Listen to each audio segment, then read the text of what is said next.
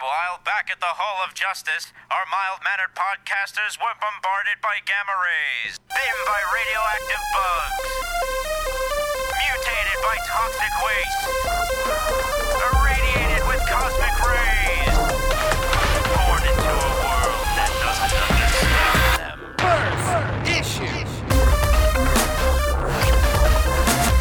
Limited edition.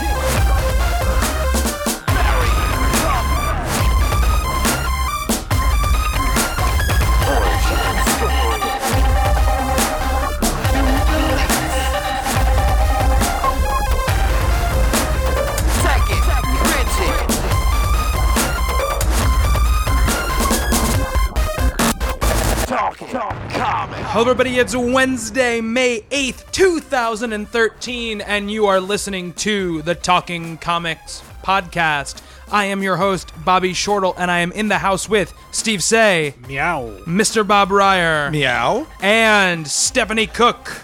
Meow. Lots of meows. We have a little meow treat for you guys later in the show. But starting off, of course, today we're going to be talking about a little movie called Iron Man 3. Perhaps you've heard of it.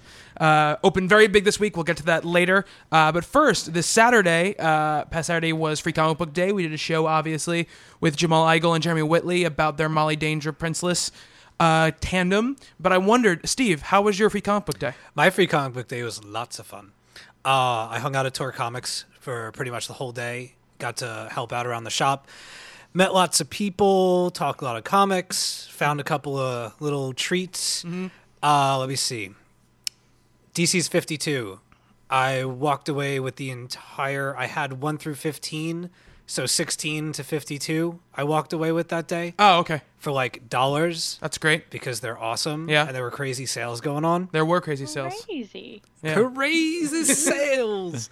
So it was super fun. Got to hang out with my friends and just Lauren, colleagues, friend of the show. She brought in Spider-Man cupcakes. Ooh, very nice. Yes, they were delicious. Couple of characters walking into the shop. I met this guy commonly referred to as Cowboy Hat. Cowboy Hat is the guy who basically likes to search for the big comics on eBays. So he came in with his list, and everything that he read off of the list was one of those like key books. Mm-hmm. And he didn't find many because we're aware of all that stuff. Yeah. We know who you are. So no, it was awesome. I really wish that it was more than once a year because everybody was in a good mood. There were tons and tons of kids coming inside the shop, which is great. Lots of books to be had for them. Tons of all ages kid stuff this year. Yeah. Not very many other books. I mean, there was a few, but for the most part, it was really cool. There was this one girl, she was 9 years old, and the father wanted to pick up something for her, but wasn't quite sure of what to get. So I gave him Molly Danger, and he's like, "Oh, what's this about?" And I said, "It's a 10-year-old superhero." It was a girl, and he's like, "Oh, sold." So that was what we were talking about last week. That was the kind of thing or the reaction that they're hoping for. Yeah. And I got to see it firsthand, which was really cool. Awesome. Bob, I know you worked on Saturday. Did you get any chance to go into shop? Yeah, I was at all? in Tor Okay. for about 20 minutes trying to get my Molly Danger Princeless. And it was the last book in the box, of course, so I barely made it to work. Right. But I did see families with little ones, and that was just really lovely to see. And what did you read the Molly Danger Princess? Loved it. It was a good. Yeah, I'd read it before. So Oh, okay. All right. Shh. Yeah, we'll be quiet. Well, my Free Comic Book Day was mostly spent going to see Iron Man 3, and then I stopped by the shop afterwards and picked up a couple of books. Obviously the Marvel Infinity book, which was kind of the big, not all ages book that was on the stands. And I picked up the Mouse Guard Rust flip book that also had a little cowboy thing there stuck in the middle, which was very good, and a couple of the Stuff of Legend free book as well. Yeah, I grabbed that one too. Yeah, I haven't got a chance to peruse it yet, but it's cool. Even when I didn't get into the shop until probably after 4 o'clock, and still then it was busier than it usually is, and it was as busy as a Wednesday. It was crazy early from afternoon, 10 o'clock in the morning until I left. It was great. Yeah, it was cool, and I ended up got those free books. thanks to really a twofold thing. Oh, wait, One, I got more stuff. okay, Go we'll on. get back to you. Getting a friend of mine recently gave me a bunch of books, and one of the things in there was Winter Soldier 1 through 14, which is all the Brubaker stuff. But the Jason Latour, Nick Klein stuff wasn't in there, so I picked up a couple of those issues at Tor, and also just to see how it was, the starter set for the Alan Heinberg Wonder Woman 1 through 7. I think I got that. I got the 2 issues of Winter Soldier, and that Wonder Woman starter set for like $8 total with all the deals that were going on. So it was a pretty good. It's a pretty good free comic book day. Stephanie, you were not in your town for free comic book day. What were you doing on that Saturday? I was learning how to scuba dive. Wow. Yep. So basically, Get a life, Stephanie. Come on. I know. I was pretending to be a mermaid. Okay, of course. A Cat mermaid, probably? No, just like a mermaid, a regular Okay. mermaid, like the Little Mermaid mermaid. I sang a little bit under the water. It Okay. was How pretty did that great. work out? Yeah. Well, my instructor just kind of was like, we had some like problem people in my class. They were troublemakers. They just couldn't get the shit down. So I was just like, bitches, let me show you how it's done. And he was like, do you want to just go swim and like practice? I was like, hell yeah, I do. So basically just like did dolphin kick and pretended to be a mermaid under the water and hummed Part of Your World to myself. Wow. That was my Saturday. Nice. That's what happened. Yep. Now, if you could have read comics underwater, Yeah. I know. I would have been like heaven. I'm not going to talk about it today, Mermaid comics. but in Aquaman 20, I guess was in Aquaman 19, which came out this past week, there's definitely a very like Little Mermaid-ish moment where they go into this guy's cave. Yes, I read it. Right? And I was like, hey there, look at my stuff. Isn't it neat? Exactly what I love it. They come up into this cave and like, oh, what is all this stuff? Oh, he's been He taking, keeps going to the surface. yeah, and taking surface items and stuff like that. It was very Ariel's cave from. If they Little were Mermaid. like, what's this thingamabob? I would have died. yeah, Frame this on my wall. Along with my Cat-tastic 4 prints. which is Fantastic Four as cats, in case people Yeah, at by home. Mike wondering. Myhack. There you go. Really, everyone should own it. It's great. They also have Cat Vengers. Okay, It's awesome. Steve, you said you have some things to add. Lauren Colleagues, again, friend of the show, went to Fourth World Comics later that day and picked up for me Lock and Key, one of the volumes that I was missing. I Oh, think cool. it was number 5. Nice. And a Tyrion Funko Pop figure. Oh, awesome. And the remaining 2 issues of 52 that I needed. I just wanted to give her credit for that because I know that she listens to every show. Nice. And I didn't want to slight her. Nice. Nice. Yay. Oh, and on Sunday, actually, my girlfriend and I went to brunch in Sayville, this town in Long Island. It was very nice. We had mimosas and stuff. And then we were just walking around Sayville, and we stopped by the comic shop in Sayville, Amazing Comics. Amazing Comics. Very, very nice guy. Really well-kept store as well. I was asking about back issues, and he does something interesting. He doesn't put anything in the boxes for a year. So everything stays on the shelf.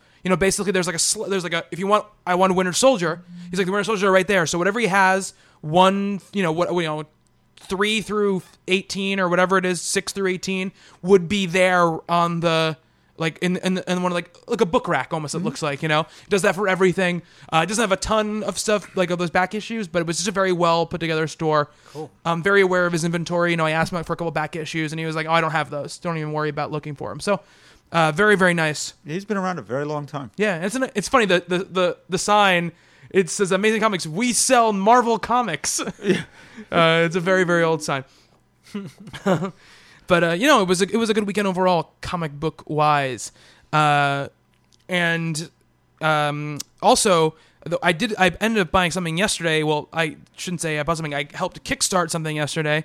Greg Rucka, who was on the show previously, he started his Lady Saber Kickstarter campaign, and he's already more than doubled the amount he was asking for. Oh, seriously? Yeah, That's awesome. Yeah, but $30 donation gets you a bunch of stuff, like digital stuff and some stickers and stuff. But it also one of the stretch goals too that was already hit. You're getting like these dolls, like these paper dolls based on the characters in the strip. And for that $30, you get the book. You get the hardcover Really, really beautiful looking book. It's in widescreen too. Yeah, it's a wide. It's wide. Book. Seriously? Yeah. Nice. Yeah. You So live in Canada and then shipping's stupid. you add $20 to whatever your Woof. thing is for shipping. Yeah. Don't think I don't live in Canada. Buy that shit. You could have it sent to me and I could bring it over. Oh my god. Oh my God. I'm there once a month. You might Yeah. as well. Yeah. Never come visit me. Not now. It's really cool, and what they did, which is very interesting. He broke down all of the costs that went into the, that was this interesting. This is how much Yep. the print run costs. This is how much the shipping is. This is how much for this, all what Kickstarter gets. So it just shows you, the amount of money they're asking for was pretty much exactly what they needed to. I think it was $500 off. Or Yeah, whatever it was. And they have some cool goals too. I mean, there's the highest one, which I think is a couple $1,000. Like Greg and Rick Burchett, I guess is the our name, will come to your local store and sign for a day. So it's pretty cool. I mean, there's the Jonathan Colton, Greg Pak Kickstarter, Code Monkey Save the World that's been going on for a while. I think it's like 7 days left, and they've obliterated their goal. Basically, it's Greg's writing a book based off Jonathan Colton's songs. Jonathan Colton is a very popular, internet sensation of a musician. He wrote Still Alive, which is the closing song for Portal, Regarding Your Brains and Skull Crusher Mountain, all these really kind of geeky songs that are really awesome, and they're basing a book off of his songs. He's writing new songs for it. It's a really cool thing. Their video is really neat, and Amy Reeder and Brandon Montclair just started a Kickstarter today. I saw that, yeah. Rocket Girl is what it's called. So obviously they did Halloween Eve before, which Bob was a very big fan of. Oh yeah. And you actually donated to, correct? No. Oh, you didn't? I bought a couple. Oh, you Steve donated did. to it. Yeah. Oh, okay. Sarah did. So Okay. I met them at that point. Oh, right. That's She was that's also right. at New York Comic Con where she was signing books and, Yep. promoting it and stuff. That's right. Very, very cool people. I knew one of us donated to it. So those are 3 pretty cool Kickstarters that are happening right now. We'll throw links up to them in the show notes, so if anyone wants to check them out, they can check them out. But the Lady Saber isn't the first Kickstarter I've ever backed. So, Really? yeah. Well. So I'm in Your now. Kickstarter cherry has been popped. Yeah, it has. Hope it was gentle. It was very easy. Just sign up. You check out through Amazon, and they make it very easy to take your money. Yes, they do. Yeah, Well, once it goes through Amazon, I do feel better. yeah. It's sort of like, Yeah. okay, it's There's covered. Also, now there's like this $30 like nebulous charge is waiting to be like Well, now comes the wait. yeah. Because you'll forget entirely which package you chose, and then by the time it actually arrives, you'll be like, oh my God, that's so cool. So yeah, exciting stuff going on Kickstarter. I was perusing there, and there's some pretty interesting stuff up there. Just not even from kind of these bigger names. My ex-girlfriend now has a Kickstarter that I saw this morning. Oh really? Yeah. Oh wow. She's trying to build a geodesic dome in Alaska. Oh wow. Yeah, it's crazy. Wow. That's pretty crazy. Pauly Shore She's is going to crazy. be there? Or what? What? Pauly Shore Shore. is going to be there? I don't know. She's pretty smart though. It's very Weasel. cool. I might help. Nice. All right, cool. So let's move on from that stuff. Let's move on to some new stuff. First off, we got sales figures for the month of April. Batman once again on top at number 1 at 132,000. And of course, these are estimated sales, only Diamond Direct stuff, newsstand stuff, bookstore stuff, digital stuff is not included here. But this is a pretty good gauge of how much this stuff is selling. Thanos Rising was at number 2, 114,000. Jupiter's Legacy, number 3, 105,000. It's they were saying it was probably the first creator-owned book to be that high up on the charts. It's since 1999 or something like that. So It's impressive. pretty big. Woo-wee. Yeah. It's power of a creative team right there. Number 4, Age of Ultron, coming in at 101,000. Number 5, Justice League, coming in at 100,000. Age of Ultron, both 5 and 6, about 97,000. Walking Dead, number 109, at 90,000. And that's like a 30,000 unit jump from last month. Yeah. I don't know why. I mean, maybe because End of the season or something? end of the season, New maybe. characters I don't were know, yeah. introduced last issue, that kind Yeah. of thing. It was kind of dealing with things where people might have dropped off. It was kind of addressing things that were missing. So Gotcha. probably word of mouth. A lot of people. Everything. Yeah. Batman and Red Robin, number 19, was at 89,000, and Guardians of the Galaxy, number 2, at 88,000. That's hanging in pretty well. Yeah, I mean, I feel like that book stays around when it's finished appreciating 60, 70,000. That's a big win for Marvel Comics. This, outside the top 10 really quick, both issues of Superior Spider-Man that came out were around the 87,000, 85,000 mark. All New X-Men, 84,000. Uncanny Avengers, 80,000. Both issues of Uncanny X-Men were around 80. Avengers at 78. Detective at 77. Uncanny Avengers at 77 as well. I was looking through this. I think it was 8 of the top 20 books were written by Brian Michael Bendis, which is a pretty crazy number. I look at this list and I guess, Mr. Mainstream, and I don't have anything in the top 10, have nothing until you get to Hickman's Avengers. Wow. I have completely dropped off the charts. You have. Yeah, so until number 17, Bob's not on the charts here. I'm a rebel. Dottie. What'd you say? Dottie. I'm a rebel, Dottie. Yes. Pee-wee Herman. Pee-wee. Oh, Yeah. okay. Peter's Big Adventure. And every Gotcha. time anyone says that, it's like mandatory for me to say Dottie. Of course. Just the thing. Perfect. Judge me. Saga, of course, big, 53,000. Saying they're very, Now, was very that big. the number 12 issue that wouldn't get sold? Yes, Yeah, okay. via Comixology. Up a little bit physically because of I that, maybe? think it's a little bit bigger, but that seems to be the general numbers for that book. And then, I'm not going to go through all of them, but, again, Brian Wood's Star Wars is doing very, very well. It came in at number 40, but it's at 45,000. It's outselling Iron Man, the mainline Iron Man book. So it's a really big thing for them. East of West depreciated a little bit, but held pretty strong. 41,000 units in its second month of sales. Daredevil, 39,000, is actually up over the last couple of months. It's been steadily going up, which is interesting. Hawkeye is right there too, around 39,000 as well. So interesting month. Again, the top 300 comics sold 6.79 million copies, which is 11% up from last year, and 13% up from 10 years ago. All comics sold by Diamond are up by 11.71% this versus the same month the previous year. The 300.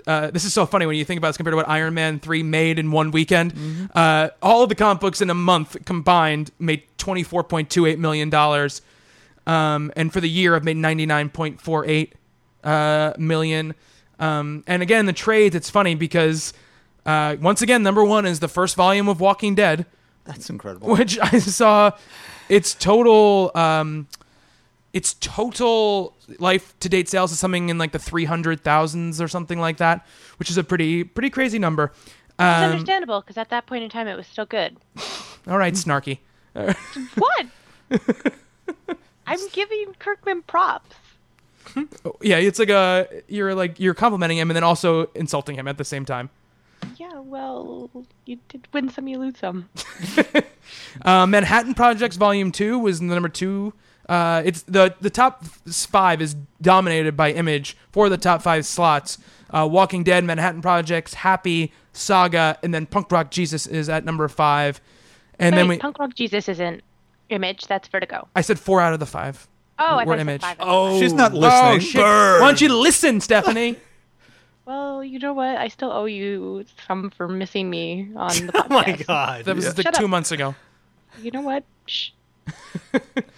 Maybe these other companies should start to get a gander at what Image does. Yeah, the low price Low trades. price and immediately available. Yeah, absolutely. And interesting here, number 21 on the charts, and I haven't compared this to last month or the month before, but Iron Man Extremis was the number 21 graphic novel, coming in at 2,500 units sold. And I'm pretty sure it was out of print until a couple of months ago, so definitely the power of the movie right there, and them doing a good job of publicizing what that book, what that movie was, based on. So those are the sales numbers. I mean, the most notable thing is that there are 2 Image titles in the top 10, which is pretty impressive considering what's going on here. IDW once again had a rather large market share. I think again their biggest they've ever had. So they're a solid 4th now. They are a solid 4th now. Yeah, I mean, Image is just below 10% of the market, so they're doing very, very well. And Marvel is handily beating DC in dollars and unit share, but again, Marvel puts out more books a month at a more expensive rate. So I haven't broken down those numbers enough to know they're probably a lot closer than they look, because Marvel's probably putting out almost double the amount of books that DC puts out in a month. Quantity over quality. Well, I don't know about that, but yeah, I would argue that, but okay. They definitely put out a large quantity of their books. So those are the sales numbers. Moving on to some movie news. Kind of a lot of hay was made this week as the rumor popped up that Michael B. Jordan, who was in HBO's The Wire and Friday Night Lights, and most recently, and probably most notably to comic book fans, in the Josh Trank Chronicle film, the superhero found footage movie. Obviously, he is a African-American actor, so that has caused flare-ups on both ends about different things. Bob, you're the Fantastic Four guy. You've been reading it forever. What do you think of the idea, A, of having this actor play this part, and B, how important is the race of the character to Johnny Storm? First of all, let me just throw out my, child of the 60s liberal credentials here. I am certainly about as left-wing as it is possible without flying off the edges of the earth. My draft card is still sitting at home in my drawer because I almost got drafted and I was going to Canada. I could have met you guys in Canada all those years ago. Awesome. There's such a thing as fidelity to the source material. He's a fine actor. I've seen him in those things we're talking about here. It has been established over more than 50 years that this is a Caucasian character with a Caucasian sister and parents and everything else. And it's just very gimmicky to me. And if the ethnicity has been stated for all these years, and it sort of worked when they did Alicia with Kerry Washington, except right away that invalidated a story where her stepfather actually had her pretend to be Sue. So we're losing that. Not to equate the two characters, but wouldn't people get in an uproar if they cast Jackie Chan to play Lincoln? Well, Lincoln was a real person, so that's a different story. Lincoln was an actual white man. Okay, Jackie Chan playing Mike Hammer. I mean, no. Here's my thing. There is nothing, of all the Fantastic Four stuff I've read, there's nothing intrinsically white about Johnny Storm except the fact that he is white in this source material. If you substituted out, if you made Sue African American and you made their parents black, I don't see the difference. I think that the movies have a unique opportunity to. I don't think Johnny Storm should be changed to be black in the Fantastic Four comics. He's a comic book character who's a white character, and we're still in a same continuity we've been in since 1960, whatever, when the character was created. And I think Rick Remender has spoken about this, and some of their Marvel people have talked about this too, whereas they are kind of trapped by the fact that these characters were created by white people, all white people in the 60s. So they try to include more ethnically diverse characters in their books. I feel like the movies have a unique ability to, as long as they stay true to the spirit of who the character is, for me personally, I think it's just fine that they change the race. Because to me, you can have the same dynamics, you can have the same relationships, you can have the same storylines, except now he's just black. And I think that reflects better the society we live in today. And for me, it doesn't bother me. Now, again, I haven't been reading Fantastic Four for 50 years, so I don't have that same connection. Right. He could be adopted.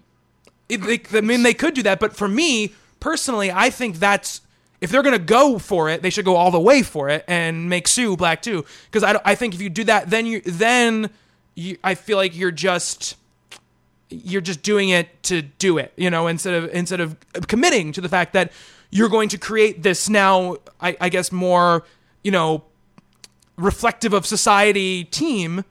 If you just make him adopted, which is a reflective of a thing that happens probably more now than it happened previously, but I still think that if you can do it, you gotta go all the way. That's my opinion about it anyway. First of all, I think I just love him as an actor. So I think it's pretty cool. But Steve, what do you think? I like his name. Michael B. Jordan. Yeah. It's awesome. Yeah. What do I think of it? I think it's weird. I really do. I think it's bizarre. But that being said, I really liked him a lot in Chronicle. Mm-hmm.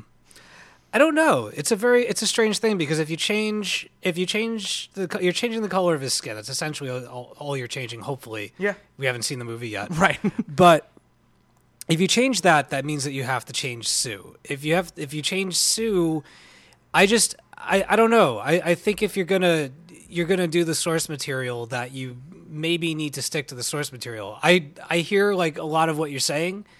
I understand the position that you're taking in it, but I don't know. It seems like a very bizarre. Also, it's rumors. It's nothing's been. Oh yeah, this is absolutely rumors. This is not written in stone. And by the same token, if that's a rumor, then the other casting choice, I'm confused now, is also a rumor that the girl from Girls, Allison Williams. She, not that IMDb is any kind of like ironclad anything. It's the opposite of ironclad. Right, but they've got her listed on the site as confirmed as Sue, which probably means nothing. Yeah.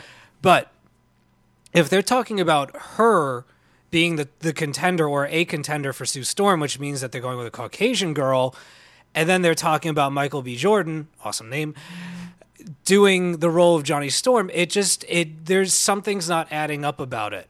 Well, I mean, if they do that, then it's going to be some sort of like surrogate adopted family. See that I don't like because and not to say that you can't have that within that kind of family, you certainly can, but to me that's removing too much of the core of what that book and what that family is. It's changing that family dynamic. It's making it more adaptable to today, where if it's a comic book film, it shouldn't matter. It should be what it's always been. And this is going to be I feel like is going to be a repeated theme in our discussions today as we move on to our Iron Man review. But I don't want to get into it too much now. I want to ask Stephanie what she thinks of this. It's Modern Family, the superhero movie. It seems a bit weird for them to do a character that is so like. I'm not against having the character's race change. That's not the issue. But like, if they're doing a series of movies, by changing Johnny, you're changing Sue, and then by changing Sue, you're changing Reed's relationship and the fact that they're going to have, half black children. And but why does that change their relationship? It's not an issue. Like, it's not an issue, but you're changing a whole whack of characters. Whereas if you were to just like, if they want to make a character black, why not change a character like Ben? But why? But see that this is why that argument doesn't hold weight to me because he's orange most of the movie, but that to me would be even more egregious because it's like he's black, that just to appease people, or like Reed even like I don't understand why it has to be Johnny specifically. Maybe they just thought he would be good for the role and that's probably exactly what they thought. Yes. Coming from? Yeah. I don't know. But we all know that every time I talk about the Fantastic Four, the podcast. Yeah, let's keep it on.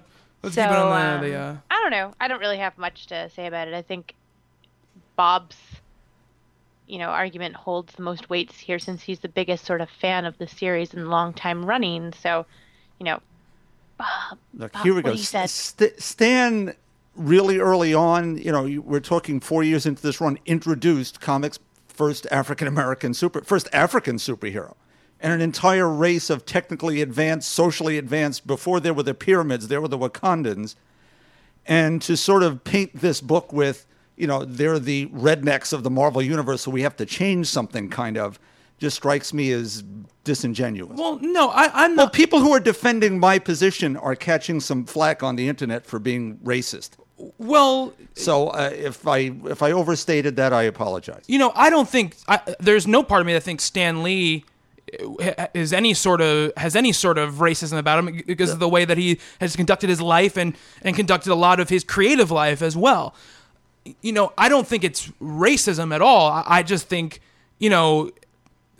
I'd be curious to see what Stan Lee would think of something like this, because it's just, to me, it's from reading all of anything with Johnny Storm, and then also my opinion about films in general, which is, if Michael B. Jordan auditioned and gave the best audition and would be the best Johnny Storm, then I don't care that he's black or if he's white or if he's Spanish or if, it wouldn't matter to me. I think the idea. Now, again, I'm speaking out of the best possible end scenario. I'm giving benefit of the doubt to the people who are casting and to the creative people who are behind whatever's going on. If Michael B. Jordan is the best person in the role, that's who I want to see in the role. And I think the idea that being an adopted brother makes him less of a brother, or that family dynamic isn't as strong, I think that a little bit misses the point of the Fantastic Four, because, Johnny and Sue are related, but they're a family even beyond relation, Reed marries Sue, yes, and so they become family by bond, but Ben isn't anybody's brother or sister, and he's just as much Reed's family as Johnny is Sue's family, and so I think that, while Bob, I do not think that people saying the character was written as a Caucasian and should remain a Caucasian, I don't think that's racist. That's not a racist thing to say. That's people protecting something they hold dear for infidelity of source material, and I understand that point. For me, though, my point is just that, and when it comes to the movies, all I want to see is things which retain spirit, and then I don't really care about the detail stuff. That's just me. After having two movies that didn't do any of the details right, I want one with the details right. I mean, with those movies are just bad movies. I want to see a good movie. If the movie's bad, I don't think it would be because of Michael B. Jordan or whoever the race of the actor playing Johnny is. I think it would be because the script sucks and or the direction is horrible. You know what I mean? But that's just my opinion. Well, I think we can fix a problem with the X-Men movie. We need Kate Blanchett to play Storm, and then we can fix everything. We get the best actress we can. Yeah, well, I don't think she wants to play Storm. Let's be fair. That's too bad.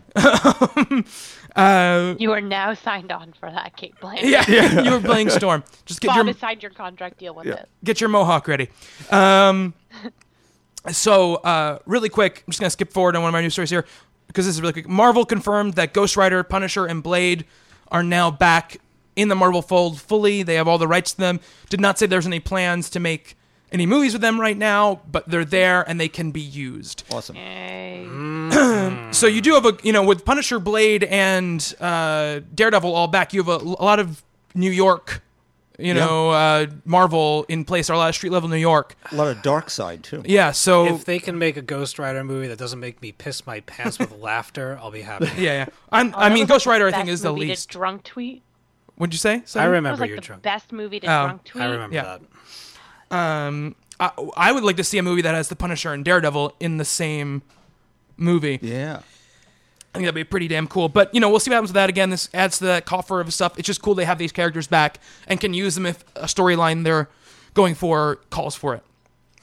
And Kevin Feige was chatting up Doctor Strange today. Yeah, too. he said it's next. He said it's the next thing, probably after Ant-Man, you'll see Doctor Strange. Saw the clip of that finally. Boy, that looks good. Ant-Man? Ant-Man? Oh, I still haven't seen it. Yeah. Yeah, very cybernetic looking, but Yeah. it's the helmet with the thing, the sort of microphone in front, and lots of actiony stuff. Yeah. Cool. Awesome. I'm really excited to see that. They said they're going to release that soon, like all done up and finished and everything. So excited for that. Superman Unchained is right around the corner, and they announced a bunch of really beautiful variant covers by some very big artists. Bruce Timm, Dave Johnson, Neil Adams, Jerry Ordway, Dan Jurgens, and Brett Booth doing different interpretations of the Man of Steel. If you look at the Bruce Timm one, it's very Bruce Timmy, obviously. Well, he's also doing the Fleischer cartoons. Yeah. Those robots are from right in those early 1940s pieces. Yes, and the kind of way that the body isn't, a Superman Adventures animated series look. It's more elongated, a little sillier look to it, but still very, very beautiful and cool to look at. And then the rest of them are very interesting because the rest of them are from different eras of Superman. There's a Golden Age, Silver Age, Modern Age, Superman Reborn, and then New 52. The Neil Adams one is quite gorgeous. He's channeling his Kryptonite No More, which is a famous issue of Action. What I found interesting when I read his comments about wanting to do just that in those covers, to me, the three people who defined what Superman looked like over those years Right. are not represented. Right. There isn't a Kurt Swan Yeah. looking Superman, and he was the Superman artist for people who grew up when I did. Yeah. The guy before him, Wayne Boring, not there. And Byrne? Oh, yeah. They didn't ask him to say, hey, why don't you throw a Superman Doesn't cover he? together? Doesn't he hate them? I think he would have done a 75th anniversary Superman, or they could have pulled one from the archives. But it was just sort of, okay. I mean, seeing Ordway's, Jurgens, great pieces. Yeah. There are some beautiful covers there. I mean, the Jim Lee cover is also very nice. Might actually be the weakest of the bunch. And It might be. and it is gorgeous. Yeah, it's interesting. You know what? The thing about the Jim Lee cover that I don't like so much is I don't like the I guess it's probably the chains that are coming off of him, but it looks too cyber techy. I like the more kind of by himself statuesque look, but they're all very, very nice I covers. like the Bruce Timm one, please. Yeah, the Bruce Yeah, Timm one me is too. really quite beautiful. I was a little Sign me up. disappointed. What? I was going to say, I was a little disappointed. The Free Comic Book Day Superman, they promised a preview, Yeah.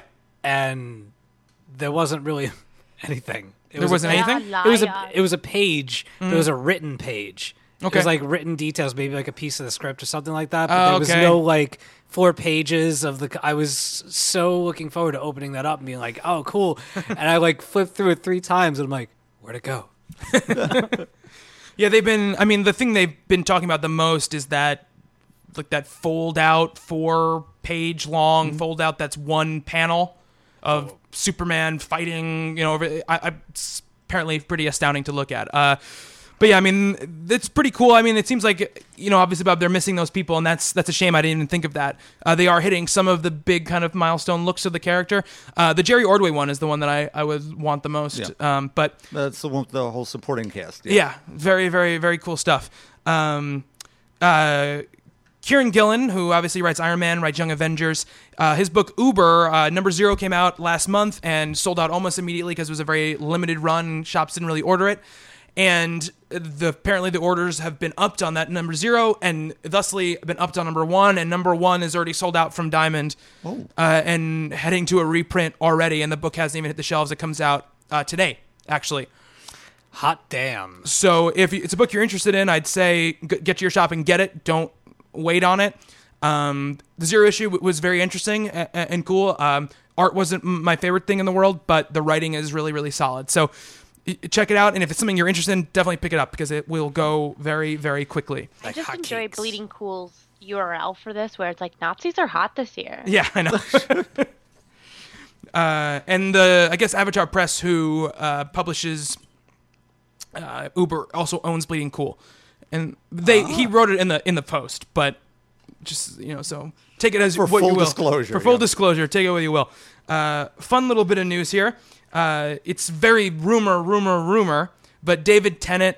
There's a rumor there that he might be tapped to voice Rocket Raccoon in the Guardians of the Galaxy movie. Obviously, David Tennant is the Doctor, the 10th Doctor? The 10th Yeah, Doctor. the The 10th 10th Doctor. And a lot of people's favorite Doctor. They talked to him about it, or they're talking about superhero movies in general, and he said, I'm pretty much too old probably to do most of them. He said, I could probably still do Mr. Fantastic. That's probably the one left That would work. that I could do. So what would you, we'll talk about this, but what do you think about David Tennant and Mr. Fantastic? He's got the studious look about him. Yeah, Could he be looks very- like he's very spindly. He's very spindly. I think he could definitely handle all the technobabble. Yeah, absolutely. Which is very important. We start Yes. talking about unstable molecules and negative zones and things. You're going to have to be right there with it. That's true. He does have that kind of stuff down. Stephanie, what would you think about him playing Mr. Fantastic? And what would you think about the more, only a slightly likely thing that he voices Rocket Raccoon? Yes, please, David Tennant. All roles now, okay? All right. Really, I'm totally okay with that. Yeah. He's gonna be in Curtis Weeb's Peter Panzerfaust motion comic. He's playing Captain Hook, right? No, that's oh my god. He's playing someone, isn't he? No, Captain Hook is. Why am I blanking on his name? The dude from Sons of Anarchy and Hellboy. Ron Perlman. Oh Ron my, Perlman. yeah, thank you. Well, Holy he's crap. in that somewhere. So I mean, That was terrible. he's already got his feet in the comic book doorway. So why not? Holy shit. I'm losing it. He will be like mobbed at Comic Cons. Oh, David Tennant is Peter. Oh, Well, whatever. Peter Hook. Same shit, different pile. Absolutely. I thought Elijah Wood was Peter. No, I don't think so. I mean, I'm looking at this thing right here, but this is just what I saw. It's a David Tennant is Peter. Huh. Yeah. All right. I'm okay with that. Whatever. Yeah. he's in it. That's what's important. I mean, it might be wrong, but I'm looking at it right now. No, it's all good. Either or. So, moving on. Oh, speaking of Curtis Weeb, he announced his book that he's been teasing called Rat Queens. Great title. Yeah, it looks, twisted fairy tale is what it looks like. Nice. Not too much to say about it right now, but he's a friend of the show, and I figured that we should mention it. And finally, and this is going to be our topic as well, but Iron Man 3 opened to $174 million for its opening weekend. It's the second biggest opening weekend of all time, behind the Avengers. It's already over, I think, $600 million worldwide, heading towards $1 billion. It's pretty crazy. It really does show the power of Marvel and Disney and what they can do for movies. Yes, Stephanie. As far as numbers go, it did beat a box office record. It took the #1 spot for international sales. It did. In its first weekend, it did do better than the Avengers. In its first, Yeah. Yeah. True story. It's already taken in more money domestically than Cap or Thor. It has. That's true. In a week. Yeah, in a week. Yeah, it made $11 million on Monday, so it's already in the 180s, and I'm sure it'll have a big next weekend because only opening against Gatsby, and I don't think Gatsby's going to cut in a tremendous amount to its cut. Going to make billions. And then next week, obviously, we have Star Trek, which is gonna dethrone it. But crazy amount of money, and I think Iron Man has been the biggest of the movies so far in its history. But this is bigger than it's ever been, and I think it bodes well for the other Marvel movies coming down the pipeline. It'll be interesting to see what Thor does as a holiday movie too. Yeah, I think it's a good idea, though. I think it gets them out of the way of movies that maybe have slightly bigger name action movies that are more identifiable to a mass audience of people. I mean, not anymore, obviously, because Thor was in the Avengers, but I think that an opening Cap in April and Guardians in August, I think they're doing a smart thing, giving these movies the best chance to succeed, while still giving them primo spots in their lineups. And Downey, they said after when this is over, will probably make close to $70 million for everything because of the way his contract was structured, and now his contract's up. So who knows how much money he's going to be getting when he does if he does Avengers 2. And apparently a bunch of the actors have kind of been I think some of the actors got paid $200,000 for Avengers, while Downey made $50 million for the Avengers after all the back end stuff. So there's going to be some negotiating. I think Jack Nicholson is still cashing checks for Batman after all these years. So. Yeah. So Thor's check, he rips it up and throws it on the ground. I'll have another. Sorry. I don't know if you said this. It cut out for just a brief second. Yeah. But Robert Downey Jr. actually was an investor in the movie. Yeah, I mean, he has back end points. He does this thing where he takes less money up front to get more money on the back end. Because he takes royalties because he puts up money for the film. Yeah. That should also be noted because he's not just being greedy. He actually helped the movie get funded. Yeah, no, I don't think he's being greedy at all. I mean, I honestly don't think we have this slate of Marvel movies if he's not Iron Man. Absolutely right. So he deserves all the credit he's getting for all of this stuff, Yeah, they All took I a can leap of picture is, faith. in lieu of Robert Downey Jr., we have Jimmy Fallon with scribbled on facial hair. I know he has facial hair, but for some reason it just come to my head with it scribbled on with marker. That was a very extreme opposite of Robert Downey Jr. in Iron Jimmy Man. Fallon looks perpetually like he's 9 years old. He does. Okay. He does. He'd play Franklin. Yeah. God, please What were no. you saying, Bob? Oh, Marvel took a leap of faith with Robert Downey, who Yeah. was certainly a great actor, but was still just overcoming his troubles. He had just made, I guess, Yeah. Kiss Kiss Bang Bang Yeah, at that point. yeah. And Downey took a leap with them. Oh, you're going to make a really good movie out of this comic book that I've never heard of, probably? Yeah. Okay. Let's. The pitch must have been great in both directions. Absolutely. Well, Kevin Feige and Jon Favreau really wanted him to play the role, and this is in this Esquire interview that Downey did, which was fantastic. And the head of Paramount said, "I won't work with him. Doesn't matter what the price. Doesn't matter what the time." And Downey ended up getting the part anyway. So that's pretty impressive stuff. Yeah. And now we have what we have. Yeah. So, we'll see what comes of that. But we're going to talk a lot about Iron Man 3 when we get to our topic. But right now, let's move off movies and let's talk about our books of the week. Bob, why don't you start us out this week? Okay, I moved some stuff around here. Really quickly, I'm not even going to mention Miss Fury number 2. Buffy nipple. Shh. Let's say things like that.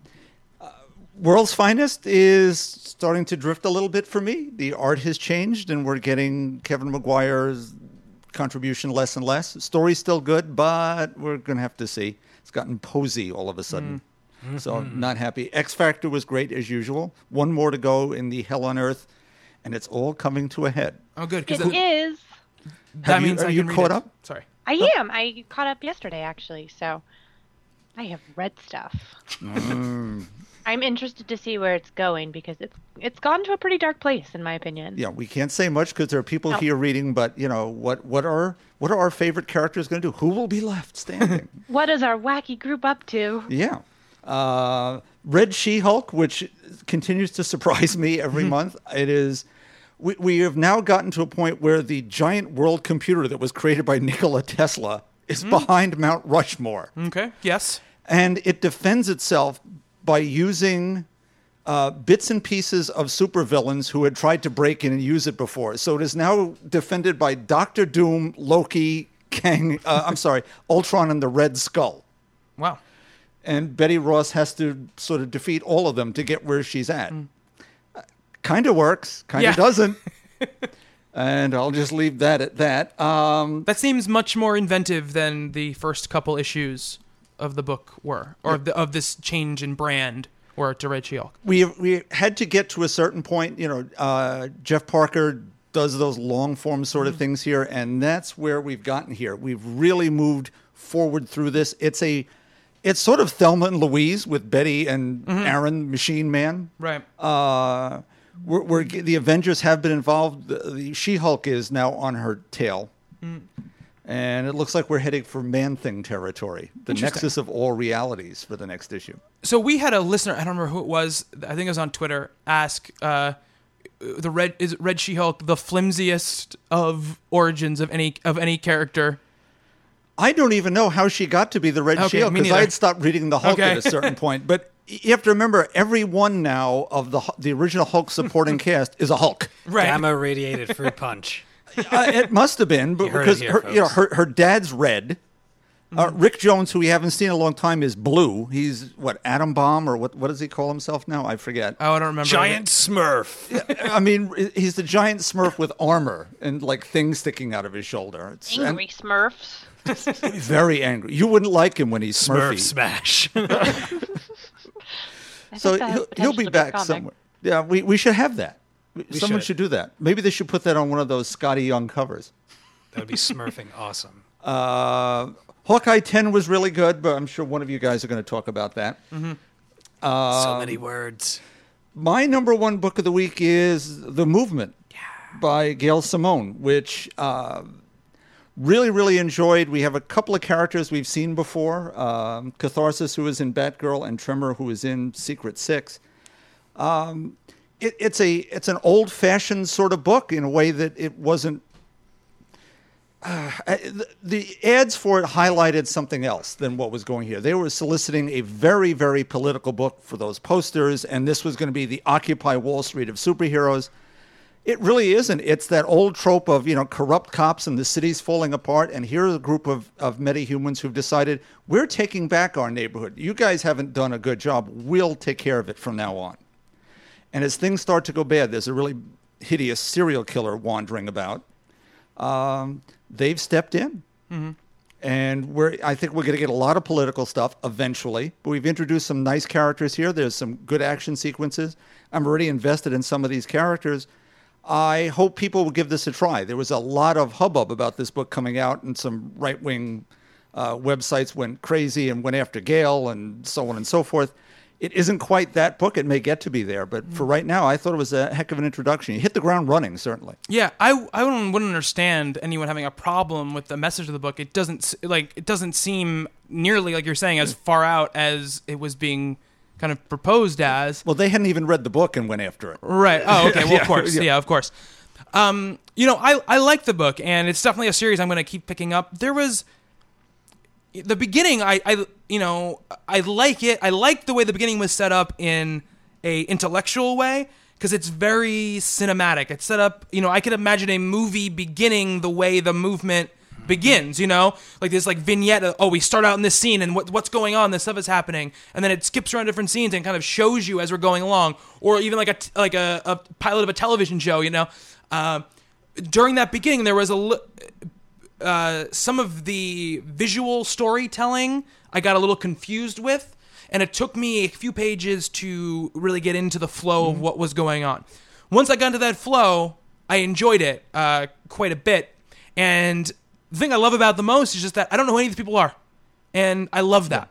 I don't know who they are, and so all there is discovery ahead of me. That's all, and Gale could kill one of them, and at any moment, and not that she will, but that sort of immediacy gives you that feeling, of a great book in a great comic book. It's not stuck in canon. It is obviously, but and that really excites me. That really excites me to see a book of all new characters I get to learn about.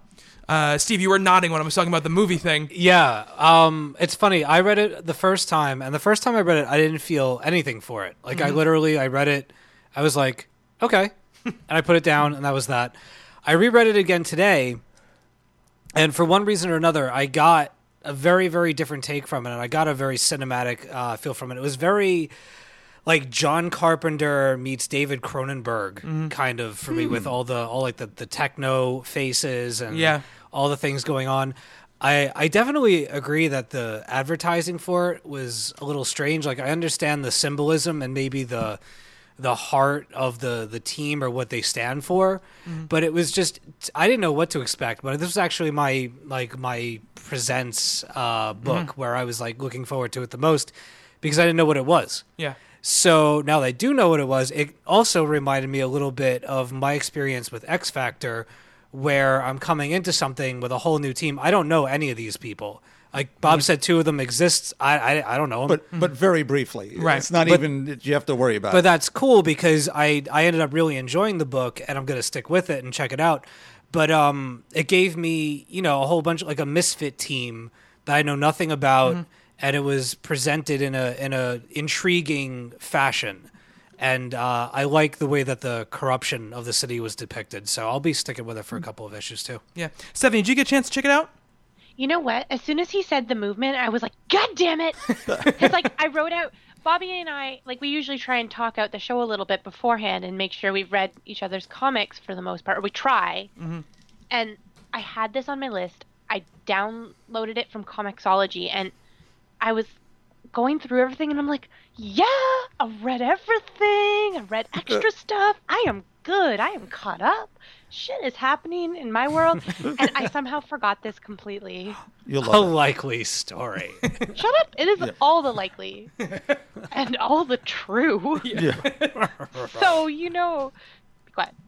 I meant to read it. I will. You will. You'll enjoy it. Look, one of the Nice. things Gail said during this week when someone was commenting to her about it, it's these characters are the voice of the disenfranchised in this city.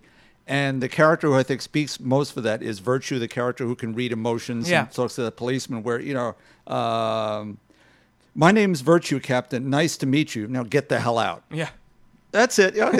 That's what this book's about. Just get lost. We got this now. Yeah. And it's interesting because I feel like a book like this, which doesn't deal with any of the big characters, makes the universe feel more connected to me somehow. I agree. That's a great point. Because it flushes out the stuff that you you're not just seeing the headlines. You're seeing the day-to-day slice. It's not slice of life, obviously. It's a superhero book through and through. But the underbelly of stuff, the not so pretty part.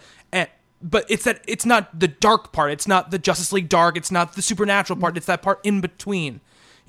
Whereas if there were all these superheroes running around, there would be superheroes who weren't on a team and weren't bad guys. They'd be somewhere in the middle. They'd just be people trying to make their way and protect where they live and all this stuff. And I think the John Carpenter thing is very apt because it does have that feeling to it, that the stuff that happens in the dark parts of the alley, that most people don't see. Well, it reminded me of like a They Live or In the Mouth of Madness or something to that effect. And I mean, it's not to say that DC. I mean, they do some really amazing things, but they've been focusing so much on their key characters and establishing teams and establishing solid series for them that I think, and I do realize that it's a number one and it's a new book, but the book also feels new. Yes, if that makes sense. That they're creating like almost like a team out of misfits and out of nothing, and making it into something cool and something different.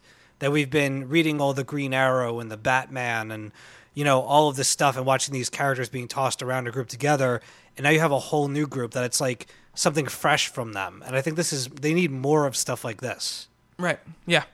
Knowing Gail's work for having followed Birds of Prey and everything else for all these years, you will get these characters so fleshed out, and it'll happen organically, little bits at a time. You'll be fed information. Everyone will have a highlight. Right. Yeah. I mean, honestly, I love Batgirl, but I'm more excited about this than reading Batgirl just because it's the unknown that I'm excited to take in. Anything else, Bob, you want to talk about? Okay. Stephanie, you didn't read The Movement. What did you read that you loved this week? Oh my god, I read so much stuff. For reals. Okay. I did. So, again, I was like talking to Bobby about some of the stuff I read this week, and a lot of it was not new stuff. As you may have known if you subscribed to Comixology's Marvel deal, yes. They re-released all those comics. I think we talked about it when it happened. And I picked up a ton of them. And so I downloaded a bunch and kind of started going through these comics. And of those comics, I kind of was trying to pick up on some of the comics, like the one-shots with female characters. Because there's a lot that I'm just not familiar with. So, I mean, this week I read like the Dazzler one shot, which was actually surprisingly awesome. Just saying.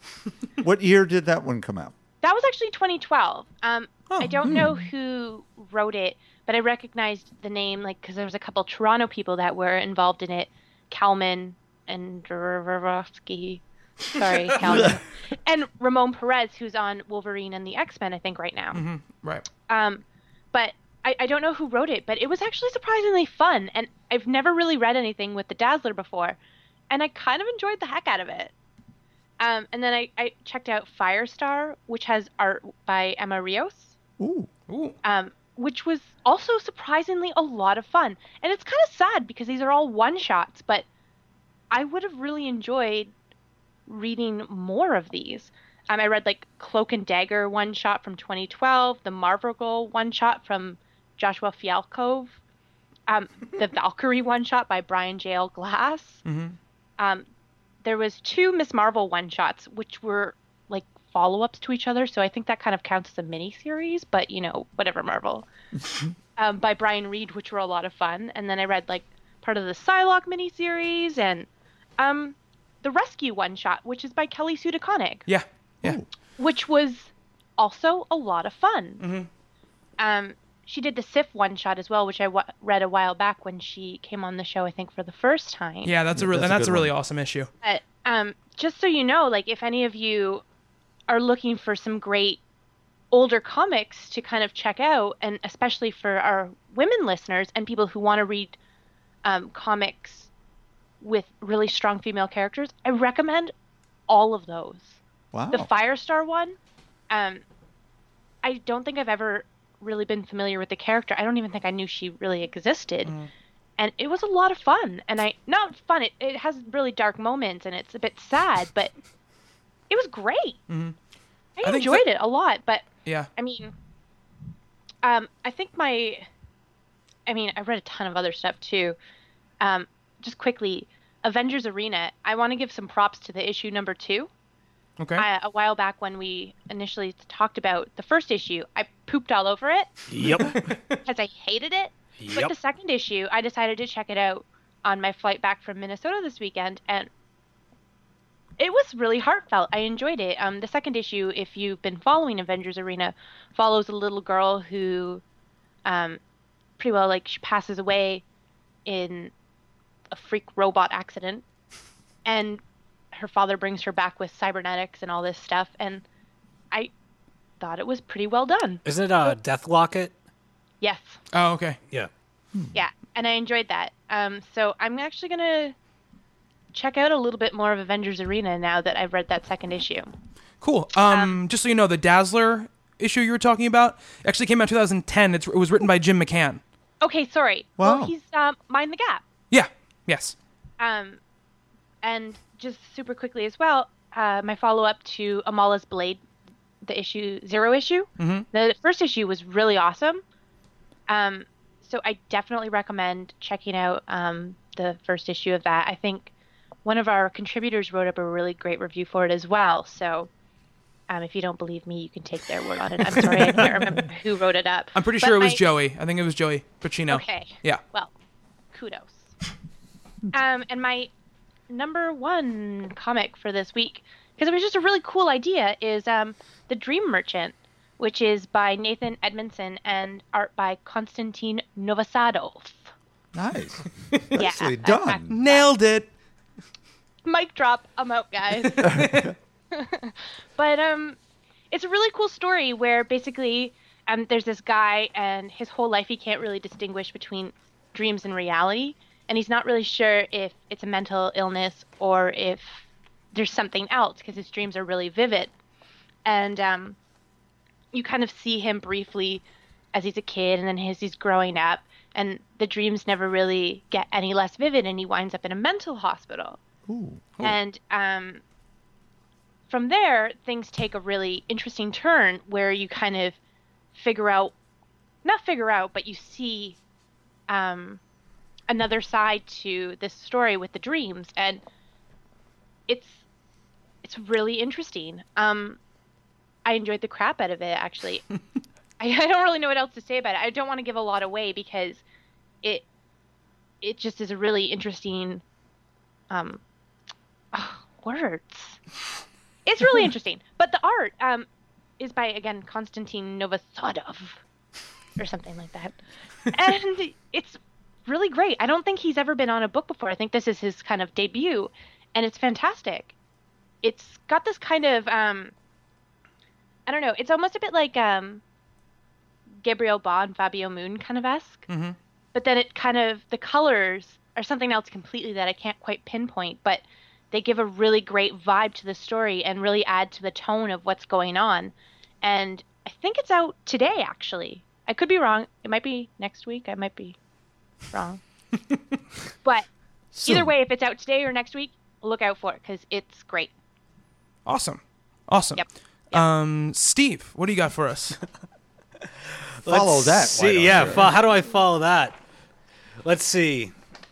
Let's talk about Superior Spider-Man for a minute, because this was a big It was a big issue. big issue and a big deal for the Twitterverse, the internets. We're once again all up in a huff about Dan Slott and his decisions in this series.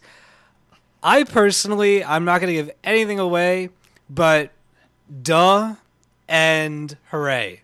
That's my 2-word review for this issue. It was inevitable what was going to happen, and I think it just adds to the craziness that this is, and this period in Spider-Man's history I think is very interesting and a lot of fun, and I applaud Dan Slott for taking the risk, and I can't wait to see what else he does with it. Yeah, I mean, I thought it was very, very good. I had heard all of the crazy reaction before I read it, and then I read it, and I was like, okay, yeah, this is what I thought the first issue was going to be. Right. That's basically, and I'm not going to give anything, details about it, but that's basically what I thought after I read it. It's a great issue. It has a really, really inventive, well drawn out battle scene, which involves a lot of really cool things and interesting imagery and some really sad emotional moments and some really big action beats. Yeah, second act is really well played. Yeah, absolutely. And it earns it. I mean, Dan Slott's earned all this stuff. And again, I think about what Rucka said when he was on the show, and he talked about he doesn't like it when people come on a book for, a couple of months or half a year and change something intrinsic to the book and then leave. If you're going to change something, you got to stick around and see it through. You can't do a drive-by. Yeah. You got to be in on it. Mm-hmm. And Dan Slott's been writing Spider-Man for years now. This is not, obviously he says obviously he has no plans to leave anytime soon. So what he's doing right now, I think it makes the book surprising every month that I read it, or every 2 times a month that I read it. And for me, that's all I'm looking for in a book like that. Mm-hmm. And the segment art is beautiful as well. Oh yeah, I mean it keeps me nailed, to my seat. Like I really have been enjoying it. Every time that the issue is over, I want more of it now, even though it's only a 2-week wait. I still want more. And when I looked at I bought it, I was like, it doesn't say Superior Spider-Man anywhere on it. I didn't even see that it was in the brain on the cover. Nice. It's a really cool cover, though. One of my other favorite books of the week was J. Michael Straczynski and Ben Templesmith's 10 Grand. Mm-hmm. That wasn't your book of the week, was it? It wasn't. No. Okay. I expected to like this book, but I didn't expect to like it as much as I did. I really just really, really, really kind of fell for it. Ben Templesmith's artwork is superb. It fits the universe immediately and very, very well. It reminds me of, obviously, people were drawing comparisons to like Hellblazer and Constantine. Well, yeah. Right. It's essentially that's what it is. It's essentially what it is. Yeah.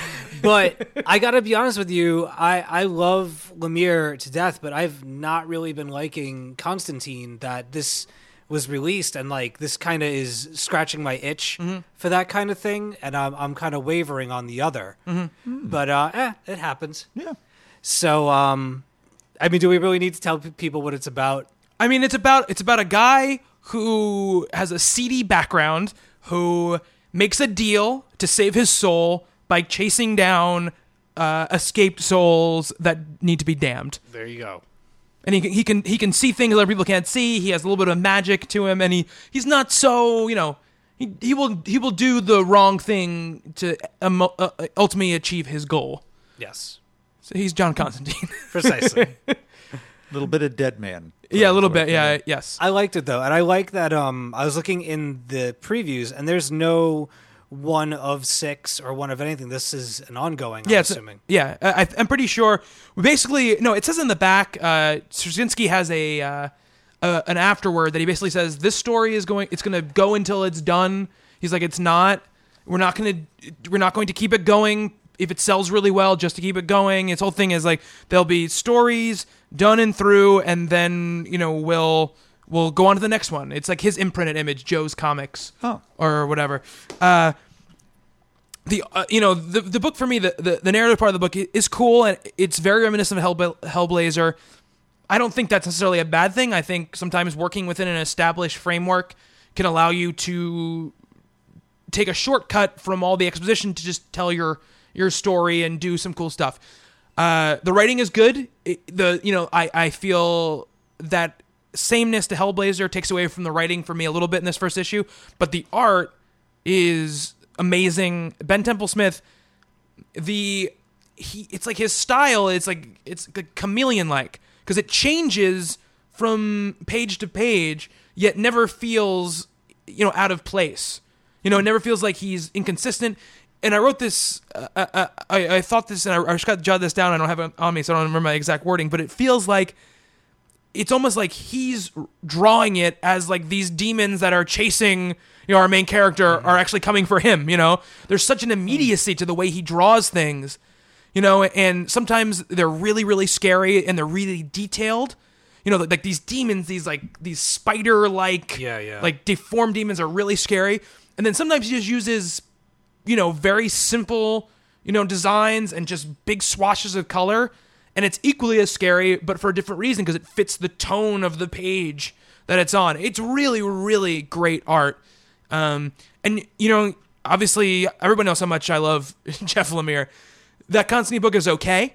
Mm-hmm. It doesn't scratch the gritty, dark itch of Hellblazer, though. It's much more of a superhero comic, with Constantine in it, and this feels much more like that stuff. Indeed. Yeah. So, moving on.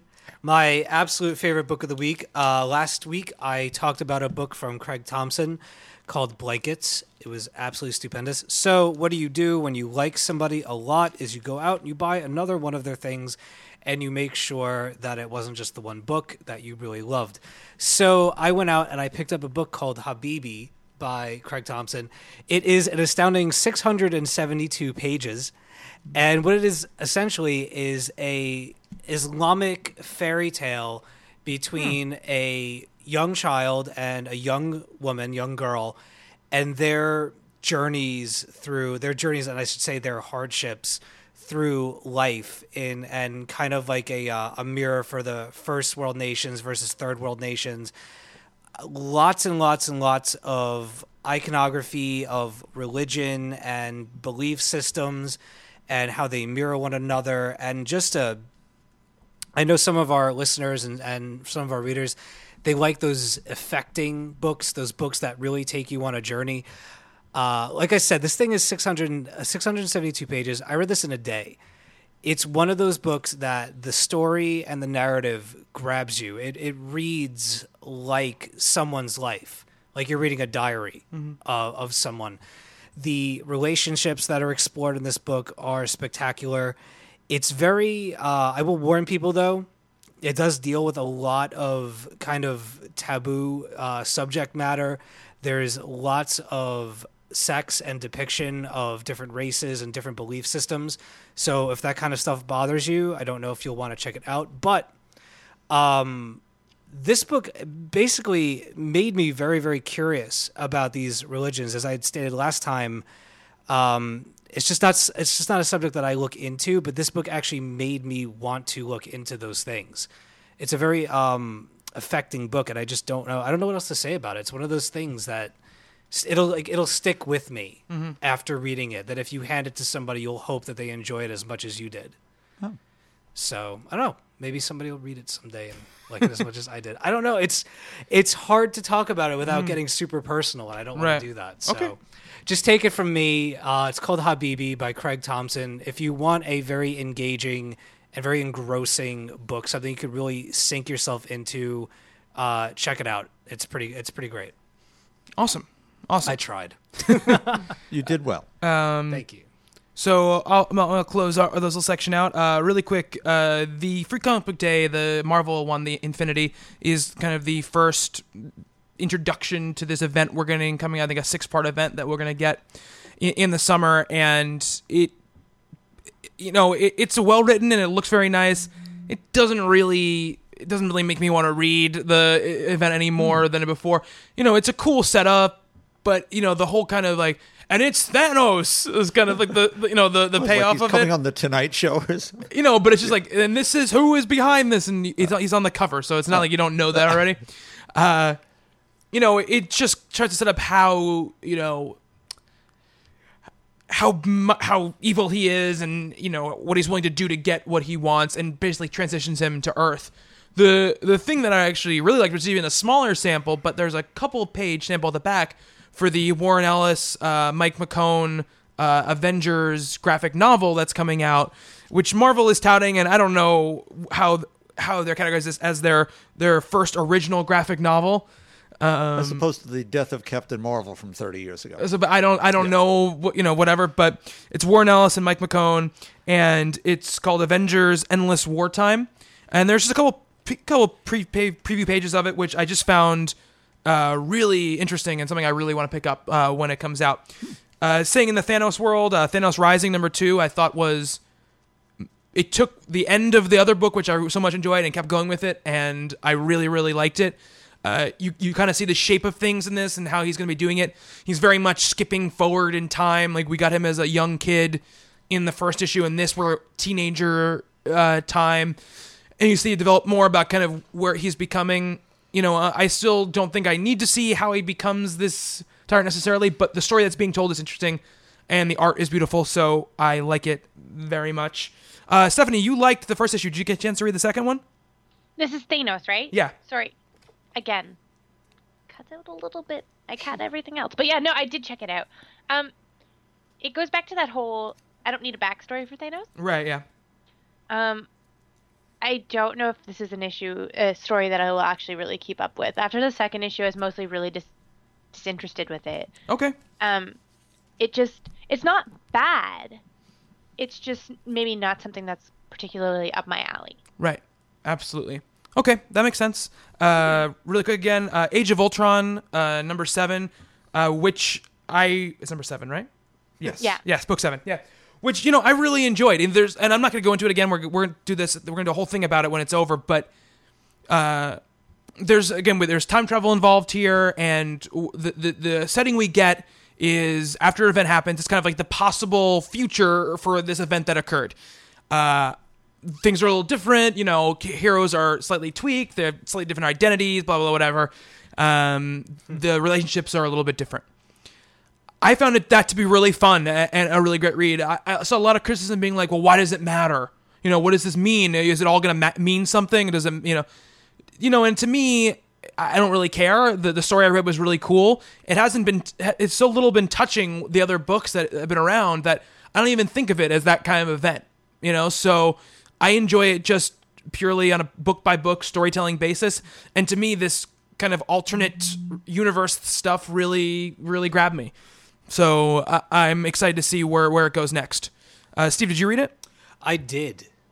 I liked it. I did. I've been enjoying that event for the most part. I do think it's rather strange, though, that they're saying that the final issue, the last couple pages, different writer, different artist, or maybe just different artist. Different artist. But Yeah. it's going to change the Marvel Universe forever. So if it is an event that isn't really tied into too many things and does feel like it could exist wholly on its own, are they going to pull like a rabbit out of the hat at the very end to link it to everything else or not? Well, probably. Okay. Yeah, I would assume so. I mean, I have no idea. We're still 3 issues away from the ending. But to me, like, this is the way I prefer an event to be laid out, because I don't have to read a million tie-ins. Those tie-in issues, I've read maybe one of them. I've read all of them. And Right. they've been very good. Right, and the ones that have been good, I don't feel like I'm missing anything for not reading them. And however this comes, and that the change to the Marvel Universe Forever thing, I'm sure they've said that 6,000 times. So I don't know how big of that moment it's going to be, but I would rather this the way they lay it out than it tie in all the books and we go through a 3-month long thing with 28 issues, and if you don't read this, what order are they coming in?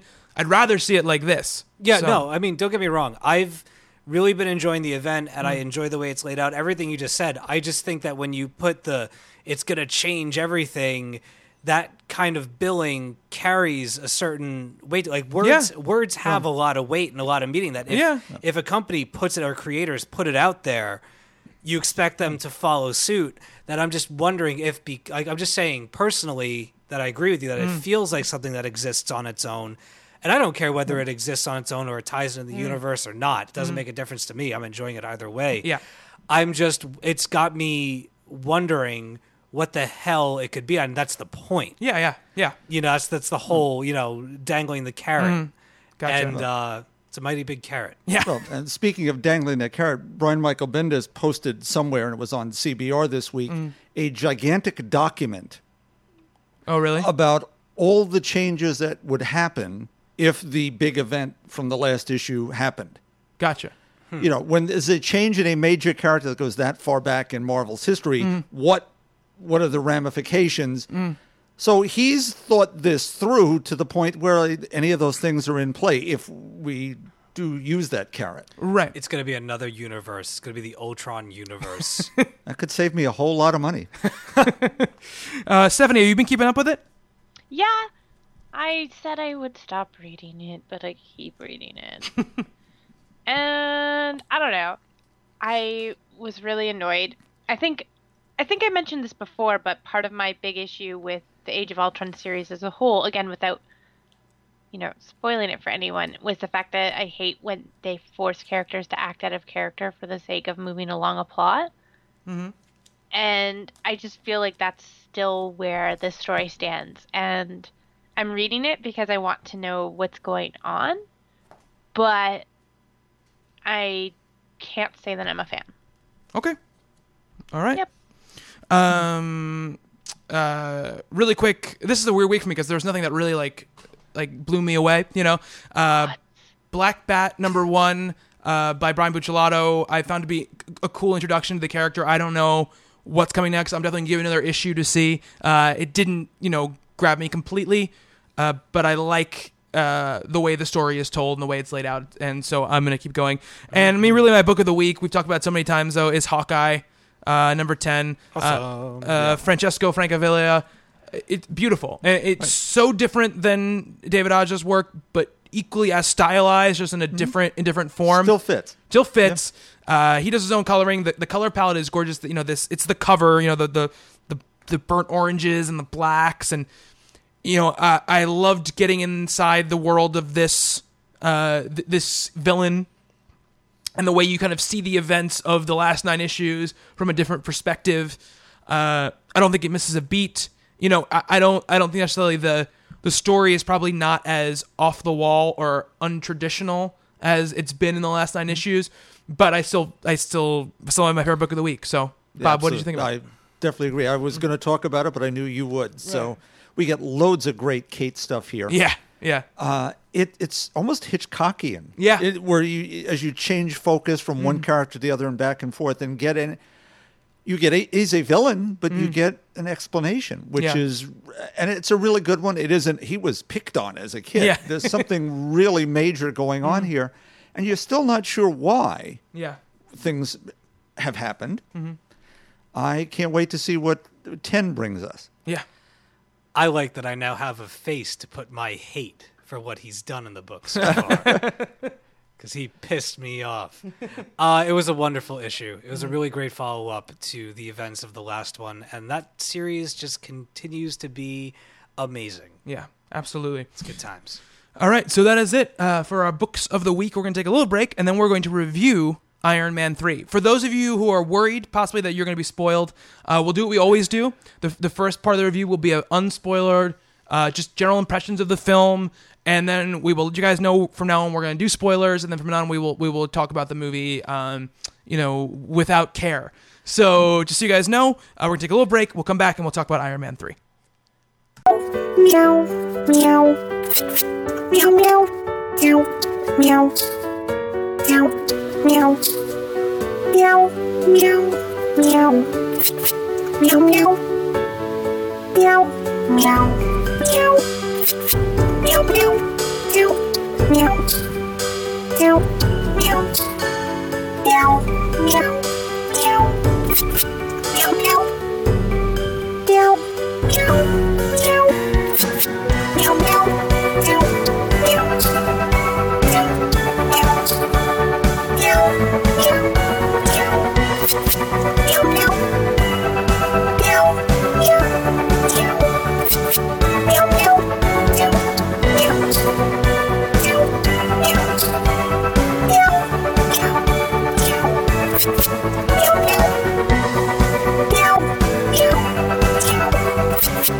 meow, meow,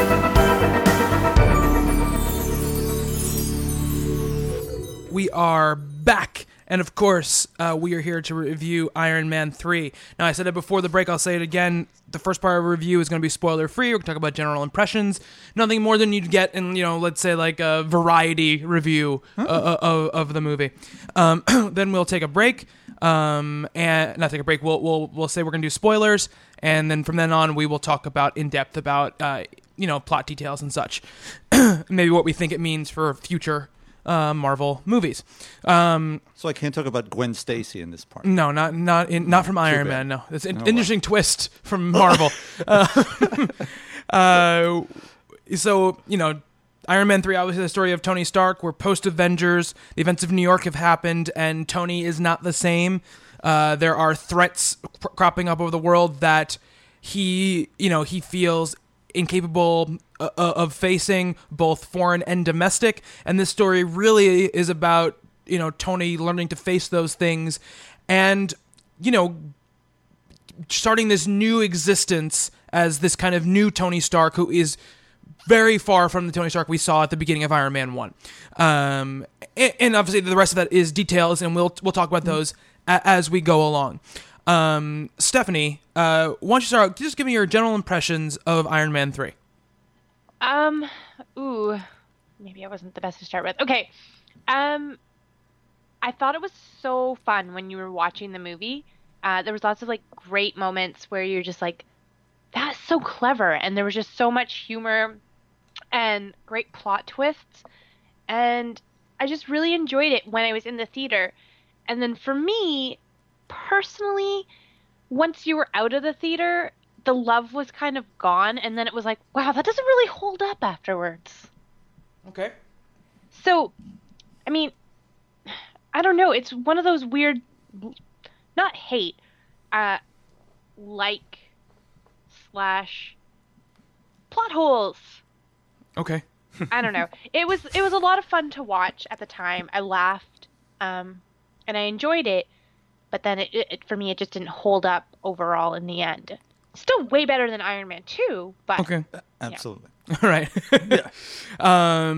So, Bob, let's go to you. Okay, I agreed completely with Stephanie. Better than 2, not as good as 1. Okay. What I really, really loved, the moment she's discussing, lots of nice humor, but it's the greater emotional depth. Mm-hmm.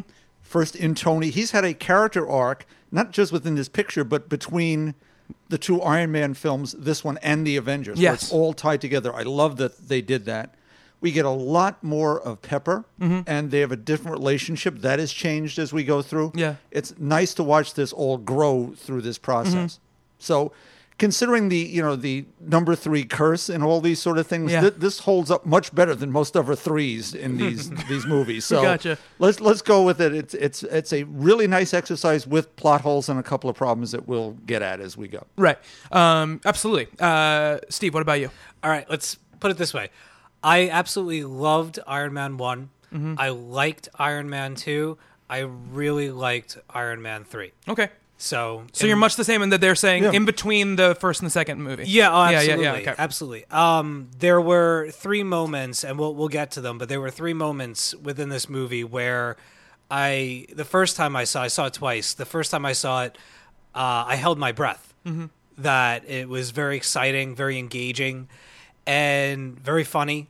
There were things that I did not like about it on my first go around. That's why I saw it a second time. I wanted to be sure of my own thoughts. And in the end, I did enjoy it. It's not my favorite of the Iron Man series, or even I wouldn't put it near the top of the Marvel movies. But I mean, for my money and for going with friends and everything, it was a great time. I definitely liked it more than you guys did. For me, and I'll echo something that Stephanie said. In the theater, I laughed at all the moments I was supposed to laugh at. I was engaged by all the action that was there to be engaged by. All the emotional stuff I was really, really into.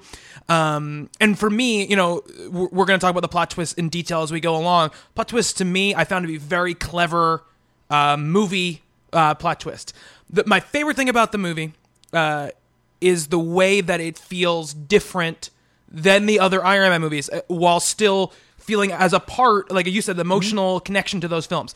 It very much feels like a Shane Black movie to me. If you've seen Kiss Kiss Bang Bang, it has a lot of that tone and tenor to it. The characters who aren't, Pepper, Rhodey, and Tony feel like Shane Black characters to me in a lot of ways. Those kind of surrounding mobsters, the henchmen that you get. And even some of the, the kid, all the stuff with the kid is a very Shane Black thing. Setting it at Christmas is a very Lethal Weapon type of thing to do.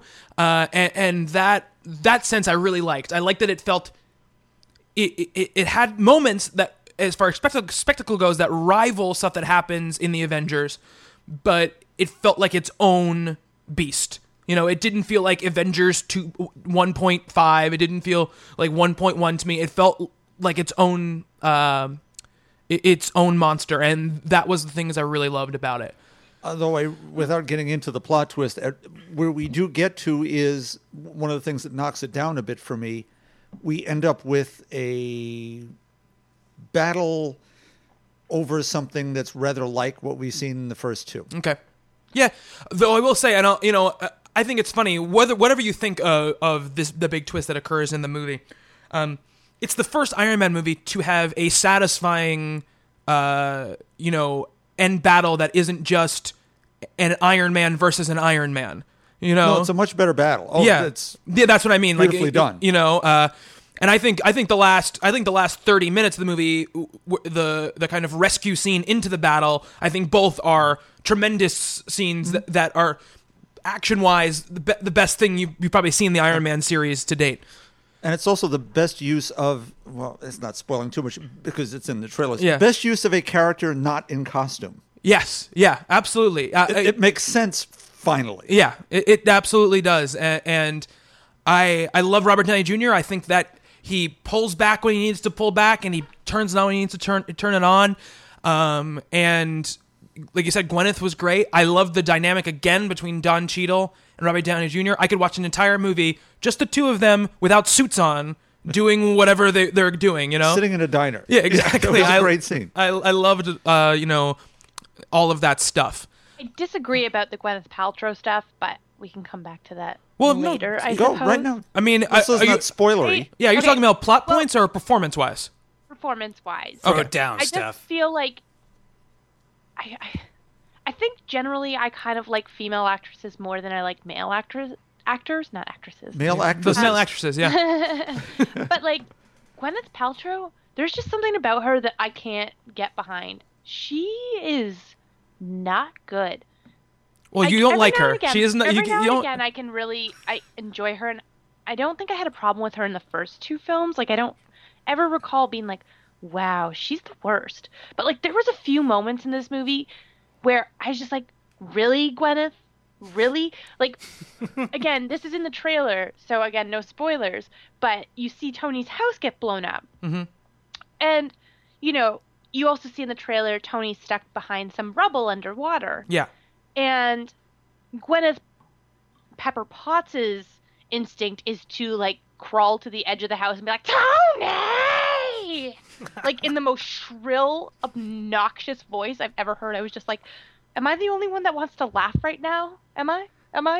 Theater? Well, that's a little bit like Thor's "No" at the end of the new trailer for Thor 2. It's just like, this is supposed to be a tender moment. Like I don't feel.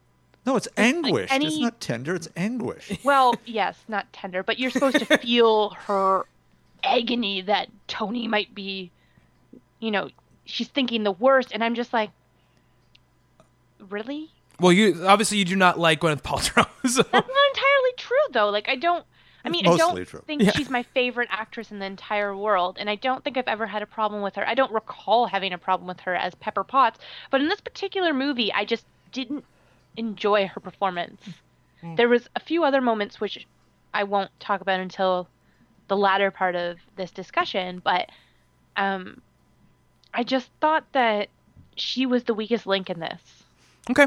I mean, to me, this is actually the opposite of you. This is actually my favorite performance of hers in the three movies. I agree. Because it feels the most like she's a full character in this movie and not kind of Tony's accessory. I know that she hasn't been good. I love their banter in the first one, and I think her banter in the second one is good as well. But here, she's given a little more agency over herself, and I always respond better to that And as far as just- characters go. This is like a complete nitpick. Like I'm saying this, opposed and this to has the other nothing to one. do with Gwyneth Paltrow. Okay. But like, the whole thing is a Christmas theme. Why wouldn't you at least release this in like November, Marvel? Because it's Iron Man, they're going to release it in May when it's going to make the most money. The only time it's going to matter that it was released in May is this year. When it comes out on DVD at Christmas, it'll be perfect. It'll be perfect. Hey, It's a Wonderful Life came out in Touche. July. Right? So, Yeah. come yeah, on. Yeah. Did Die Hard come out in Christmas time? No, it's a summer movie. Yeah, and that's one of the best Christmas movies ever made. Now I have a machine gun. Yeah, Ho, ho, ho. Yeah. And that's actually part of my excitement about being set at Christmas. I was like, great, it gets to go into that lineup of movies that are like untraditional Christmas movies.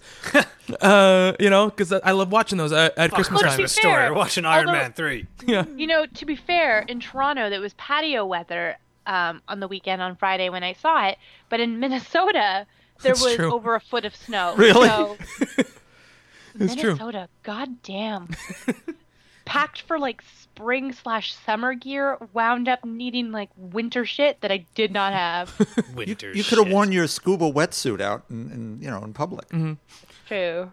And I think one thing that Iron Man 3, even Iron Man 2 when it's at its worst, which is I think when it kind of loses its way in the second half of the movie, when all the SHIELD stuff starts coming in and it starts feeling much more like a setup film for a film that hasn't happened yet than its own movie. Even at that worst point, the Iron Man movies have always been great at these character moments. Robert Downey Jr. is not faulted for me. I think the replacement I like Terrence Howard as an actor, but the replacement with Don Cheadle, I think, elevates the series in a lot of ways. Even though Don Cheadle is slighter in frame than Terrence Howard, there's more of a fierceness to him, more of an authority to when he speaks that I think you feel there as well. Yeah, when he says something snarky to Tony, I get that he really means it at some level. Yeah, absolutely. And you get the William Sadler playing the president Yeah, for a that was little great. bit. Miguel Ferrara playing the vice president, and there's just a good round out of character actors in a lot of the roles. For me personally, I actually think I liked it more than the first Iron Man movie by a little bit. And for me, it's probably third of my Marvel movies. Really, it goes for me. It goes Avengers, Cap, and then this movie. For me, Them's big words. It's exactly what I want from a big blockbuster summer action movie. The fact that I laughed as many times as I did, that's kind of my benchmark for these types of movies. I just there was not a moment where I was like, oh, what time is it? What's going on? I was fully engaged, and we won't say this till after we get to the spoiler part. But the post-credit sequence is hilarious. Yes. Yes, it is. Now I'll say I might have agreed with you in my placement of this until the moment. Right, and which we will get to. It's going to be because that took me completely out of it. Big thrust, I think, of our spoiler conversation, and this big moment we're speaking of. It's interesting to talk about in two ways when we get to it, because it's interesting to talk about as a plot twist, and the intelligence of doing it, regardless of its fidelity to past material, how an audience reacts to that, how a geek audience reacts to it. Right, which audience? Yeah, exactly. So we're definitely going to talk about that. Anything more general we want to talk about before we go on to spoiler stuff? I had something like 5 minutes ago, but I lost it.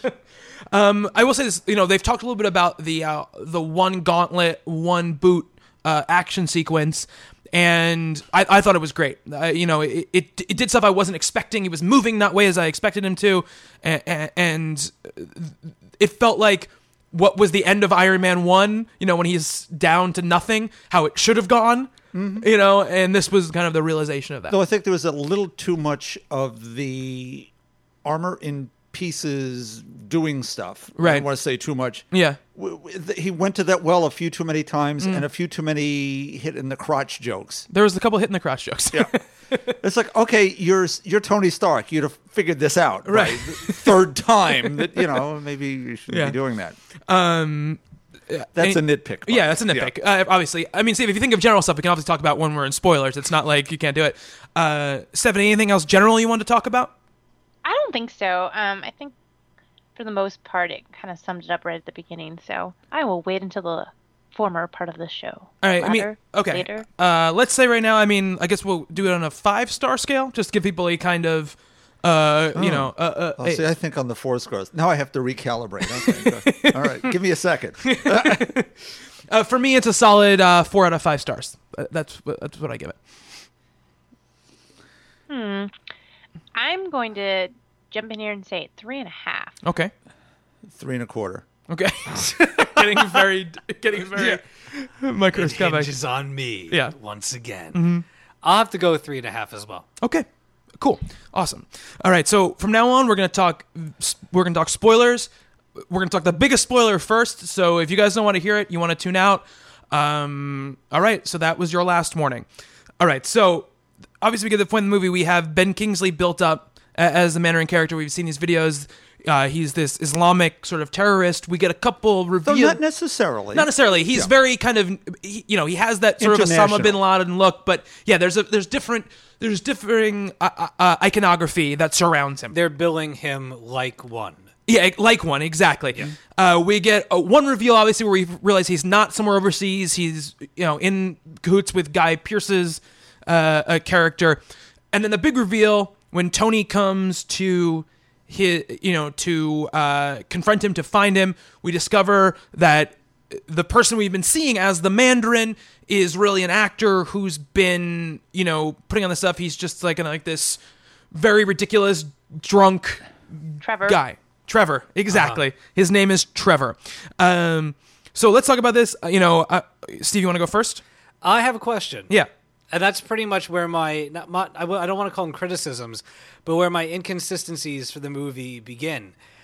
Why, if you're Killian Aldridge and you hire this guy and you want him to be the Mandarin and be the guise for this character that you've created, why do you choose a drug-addled somebody who falls asleep in mid-conversation, and you don't even really know much about him? You heard that he did his Lear was like the toast of some city or you never even heard of. But why choose that guy instead of one of your many, many henchmen who might be of the same ethnicity, and give that job to somebody who might have their shit together? Well, I mean, I think because I don't think his henchmen are actors. So there's that. B, it's not as funny. It's not as funny, and it's not as interesting. I think you find somebody down and out and with nothing, nothing, because how do you force someone else to do that in that way? All right. Well, let me ask you this then. We're talking spoilers, right? Yeah, we're full spoilers. The scene where he's talking to the president in the Air Force One. Yeah. And he holds the gun to the oil rig dude's head, and he shoots him in the head. Yeah. Now, he says in the movie that, it's movie magic, love, and blah, blah, blah. Yeah. Really? Like, is that he shot somebody in the head? The entire nation, we didn't see it, but they saw it. They reacted to it. Did he really believe that when he shot this guy in the head that it was movie magic because he was so strung out? Well, we don't know if it's not movie magic. We've seen plenty of shootings on screens before that look like they're real, that are fake in movies. I think that's what he's saying. Okay. That it was an effect. Like, that guy's not actually dead. I didn't actually shoot him in the head. It was for this effect, because there's obviously a governmental conspiracy that's involved in this in AIM, and we haven't said that either. It's AIM, which is great that they threw that, and Roxxon Oil, which is an old Marvel. It's in it now company. Too. It's in Scarlet Spider a lot too. It's kind of one of the baddie things in Scarlet Spider. So that stuff is included in there. But I mean, the actual thing of the person they put up as the Mandarin being fake, not necessarily the Mandarin being fake, because the kind of conceit is that Guy Pearce is the Mandarin. He's the one behind all this stuff. But this idea of the figurehead being fake, what was it about it that bothered you the most, Bob? Well, first of all, we're dealing with fidelity to source material. And on top of everything else, the Mandarin is Iron Man's chief archenemy. Has been for years and years and years.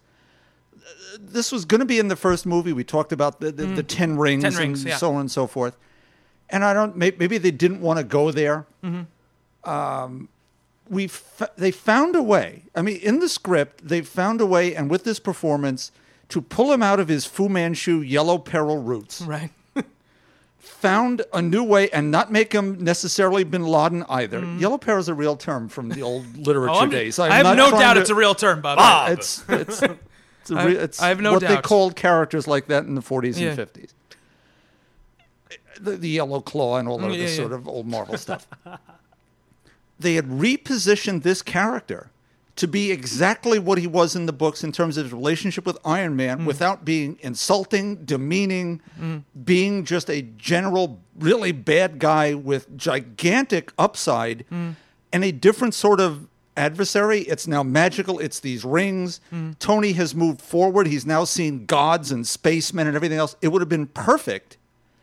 So to then have him be some drunken sot is a punch in the gut. It was just ridiculous, and I'd love to have been in that pitch meeting. We're going to do it this way. Why wasn't Guy Pearce his minion? What's wrong with it being the other way around?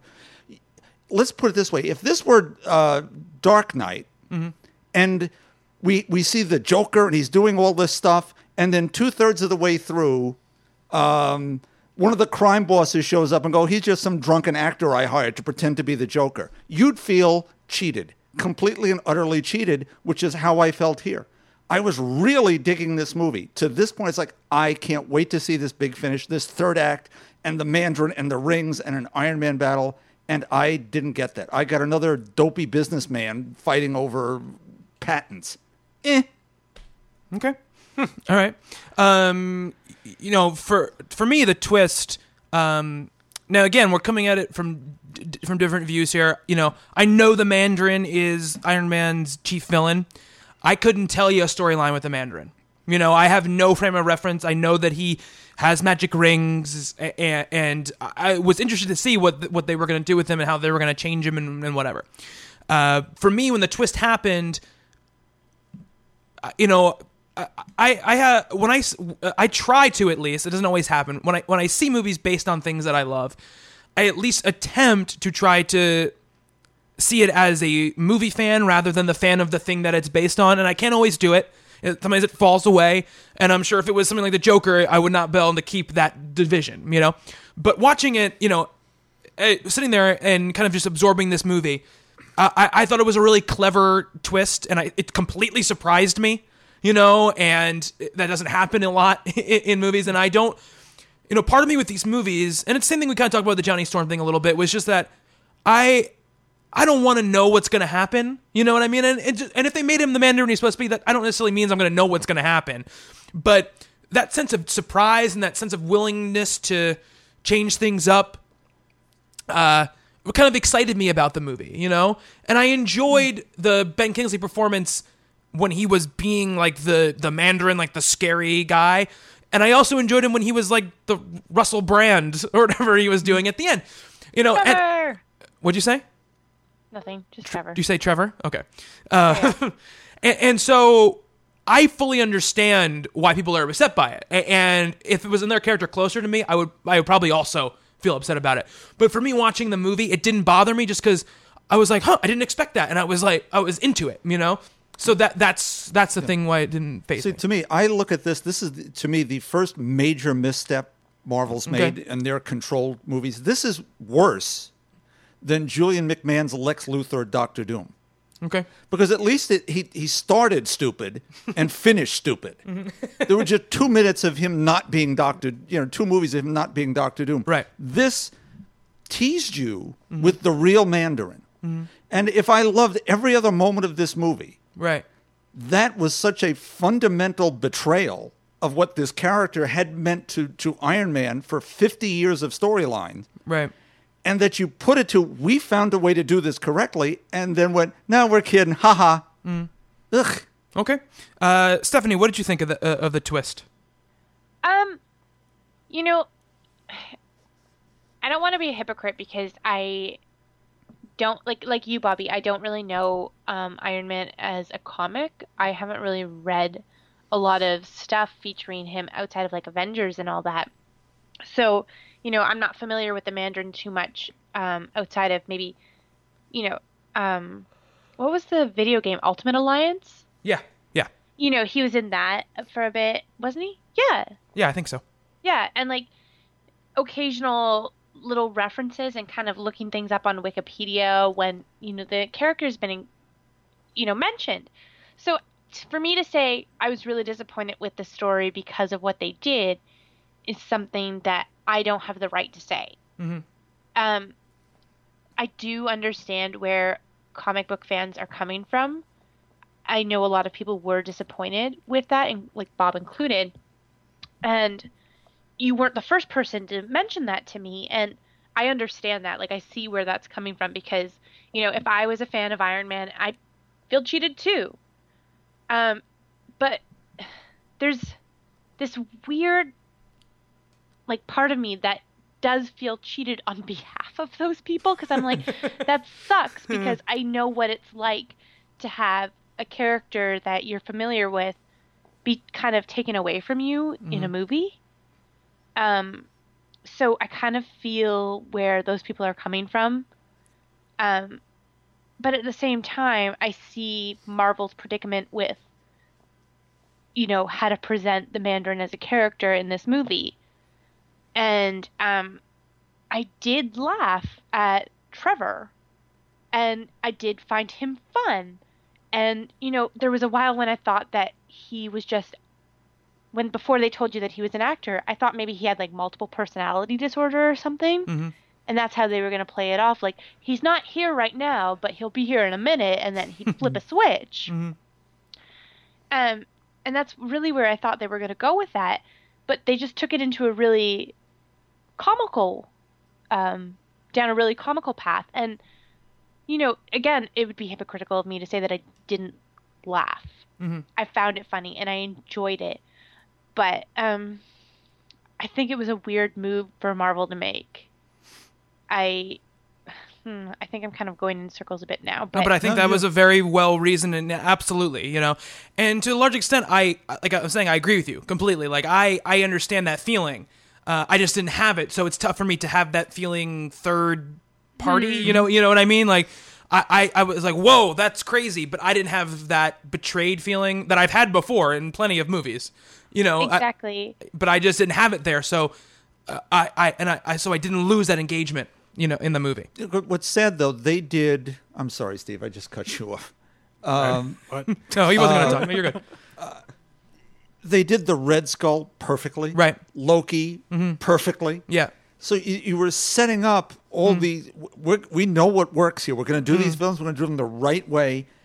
And to have put it out there, again, the Mandarin Wood is going to be really tough to do in the classic comic book way. But they had found a new way. They made a multinational and not of anything, particularly hints of a lot. Yeah. But to have him sit there with the rings and tease us for it, if it was from the beginning, to have a plot twist just to in essence, it attracted the people who don't know it. It's better for non-fans. But to make this leap where they hadn't made it before in the other movies just seems unnecessary, to use Stephanie's word. You know, with the Red Skull and even with Loki, though, they're white characters. They're Caucasian. And, I mean, nobody's going to call racism on something like them being villains.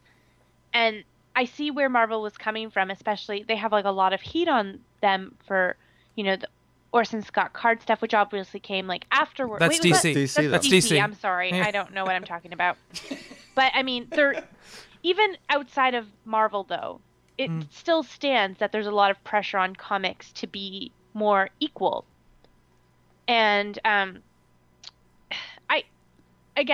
this is just repeating myself, but it does come down to the fact that they all want to look like they're playing their part in diversity. You know, diversity. Yeah. Yes. Yeah. And I don't fault them for what they're trying to do as far as that goes. But I really think in this case they had pulled back from the whole.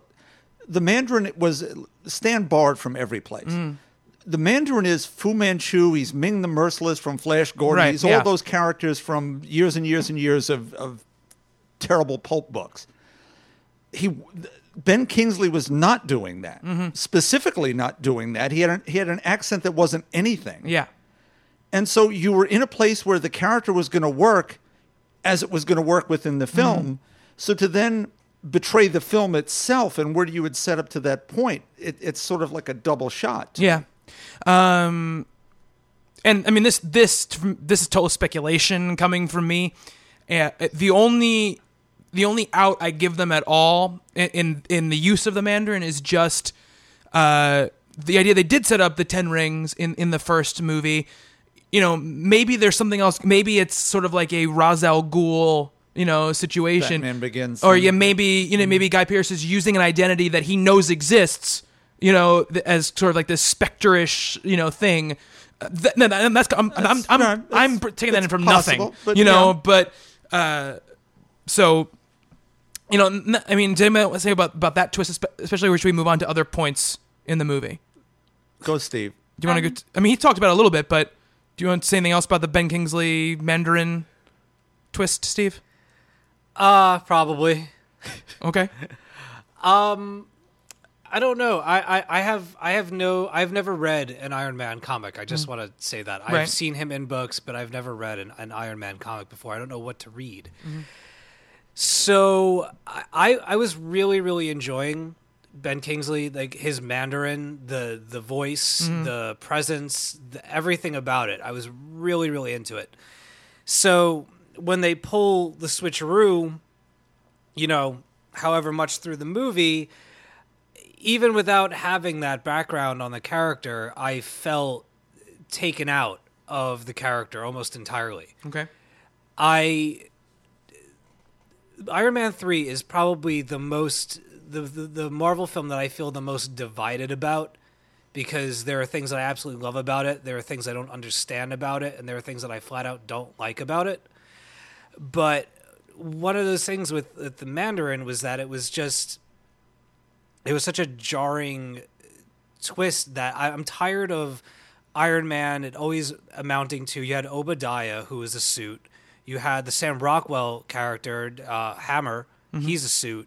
And now you have Killian Aldridge, who's also a suit, who happens to be the Mandarin. That as much as I don't have a connection to the character, I felt weirded out for a majority of the end of the movie, that when he's leaning over Iron Man and he's like, I am the Mandarin. Like, in my head, I was like, no, you're not. Like, he didn't embody what that character, what little I know about him, what it meant. But my chief complaint about it is I heard one of the reasons that they didn't go like full Mandarin with it was because they didn't want to introduce magic into the Marvel universe yet. My question to that is, why not? Because they want to save it for Doctor Strange. Well, no, they're alien rings. He gets them from a spaceship. Well, but I'm just saying. They're not magic. This isn't. It isn't that. This isn't mysticism. He gets 10 rings from the dashboard, basically, of a crashed spaceship. He's Green Lantern times 10. I mean, is this still? What phase of Marvel? We're in 2 right now. 2. All right, this is still considered 2, or this is the start of 2? Start of 2. All right, so why not start with at least a little bit of that stuff, like that they're coming into it. All I'm saying is I understand that they don't have to do it.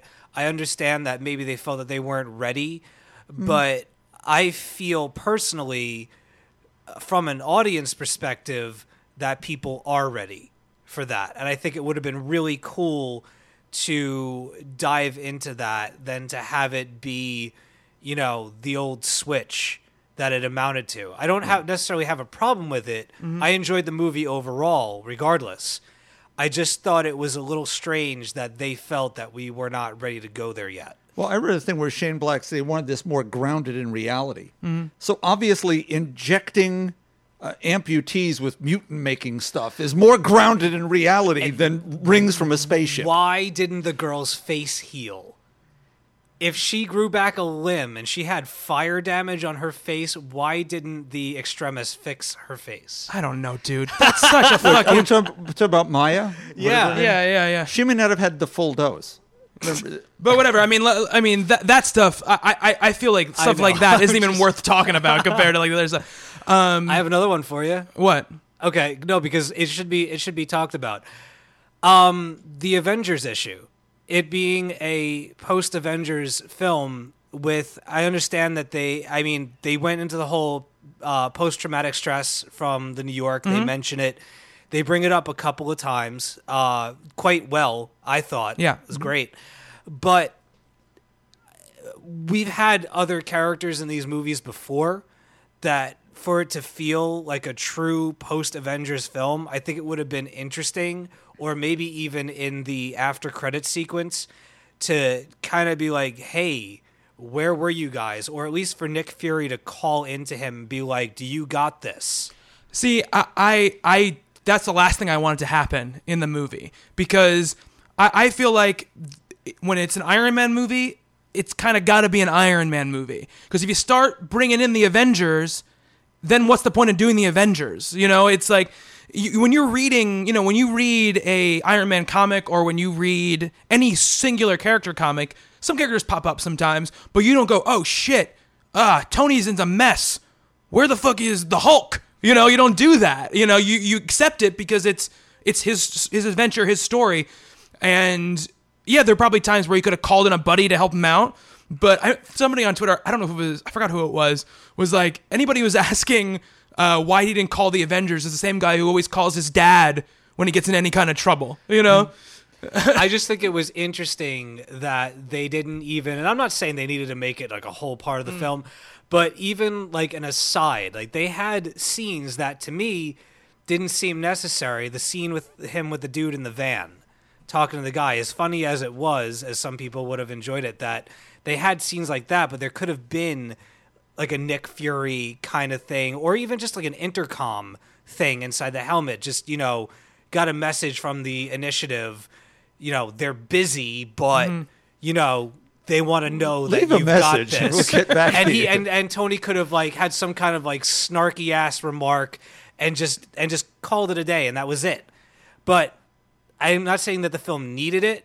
I just think it's interesting that it didn't have that. I mean, they've been kind of pronouncing though that these movies are very much going to they're going to feel separate. They've got to show why they're awesome by themselves, or why they make why make the character movies. You know, It's a conceit of the form in terms of comic books. Yeah, oh, yeah, Because absolutely. Otherwise, okay, the Fantastic Four are fighting Galactus, where's everybody else? Or when the Avengers are doing something, where are the Fantastic Four? yeah. You know, why would Batman never need to do anything? Just call Superman. Just beat that guy up for me, please. You know, every issue would end Yeah. in 4 pages. Yeah. It's just one of those things, you've got to buy it. It would have been interesting in the post-credit Yeah. if all of a sudden it was, why didn't you call us? Yeah. But have it happen afterwards, man. Well, it would have been cool to be like, you know, well, thanks for letting me, you know, get my ass kicked, and they have something to say about it, or just, I don't know, something to, if this is post Avengers and Iron Man is now like, we know that he's a part of that team, that they work together, they went off their separate ways and so on and so forth, but they still keep in touch. It just would have been a nice little tie to that universe if what they're doing is building one. Not saying it was necessary, just clarifying that it just would have been cool. I think my favorite thing about Iron Man 3 is that it really feels like basically a response to one line in the Avengers, which is Cap saying to Iron Man, big man in a suit, take that away, and what are you? And in this movie, he shows what that is. It's fucking awesome because he kicks ass. It's obviously that he's been training. It's I love the scene where he kind of builds himself an arsenal when he like storms that compound. Love that scene. I love how he James does it. Bond. James In Bond, yeah, essence, exactly. And one of my favorite moments in the entire movie, such a little moment, is when Killian is burning, you know, Rhodey out of the suit. And he's like, don't open. He's like, all right, fine. And he opens up and he goes on a freaking rampage, you know, and I love those little character moments. I wanted to mention this before. My absolute favorite moment in the film, it's very brief, but in the scene where the house gets attacked, and missile attacked and everything, that first explosion, when that hits, and the scene of Tony shifting the suit onto Pepper, my absolute favorite moment in the entire film, because it encapsulates not only their relationship, how far it's grown, how far Tony has grown from being, I mean, he's still a playboy, but how dedicated he is to Pepper at this point in the franchise. It was really, really quite a beautiful moment. And it also is, another thing was the first time I saw it, I was a little removed by the idea of him being outside of the suit so much. Like he's either in the suit with the faceplate off, right, or he's not even wearing the suit and doing all this stuff. But he said it at the end of the first movie, and he says it at the end of this one, where he says, "I am Iron Man." And when he said that the second time, it kind of abated me and it clued me in that like you don't need the suit. Like Tony Stark is Iron Man. Yeah. Which goes into question of what are they going to do after this if he ends up leaving the films after Avengers 2. Right. Stephanie, what did you think of like the links to the Avengers stuff and just any other thoughts you had about the movie? I don't know. Like, the links to the Avengers stuff, I do agree with what you said. Like, the whole thing kind of seems like the one, lead off from the movie. But I felt like the New York thing was never really dealt with, where he has that, like, crippling phobia. Mm-hmm. And, like, I get why they include that. It's like, it makes Tony a real person. He thinks he's people. And, all that stuff. But at the same time, I'm kind of like, all right, we've given him feelings, and we've given him this crippling anxiety, and we've given him nothing to really work with as far as, like, we're not going to resolve this. We're just going to leave this open-ended and... Well, what's open-ended about it? What do you mean? Like, I don't know.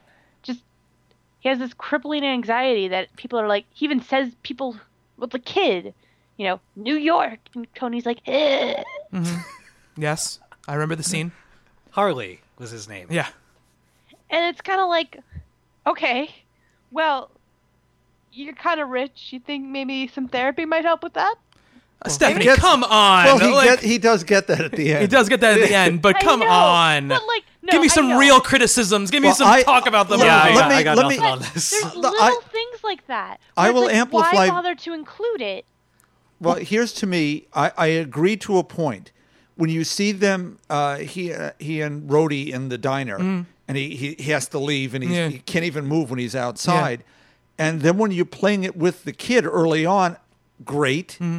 And he's going to learn something from this kid whose father's left. He's going to get past it, and we don't have the resolution of that. Is my problem with that. Doing it is great. Finish it off, or it's a process. It disappears. It doesn't recur. There wasn't Coming like down a the end. scene of closure. Yeah. Yeah, I like- think is what Steph's getting Okay. at. Thank you. Yes, it is. Because, like, he has this crippling anxiety, and, they make a point to be like, it's like his kryptonite for the first half of the film, and then it's just like, well, we've forgotten that this exists at all.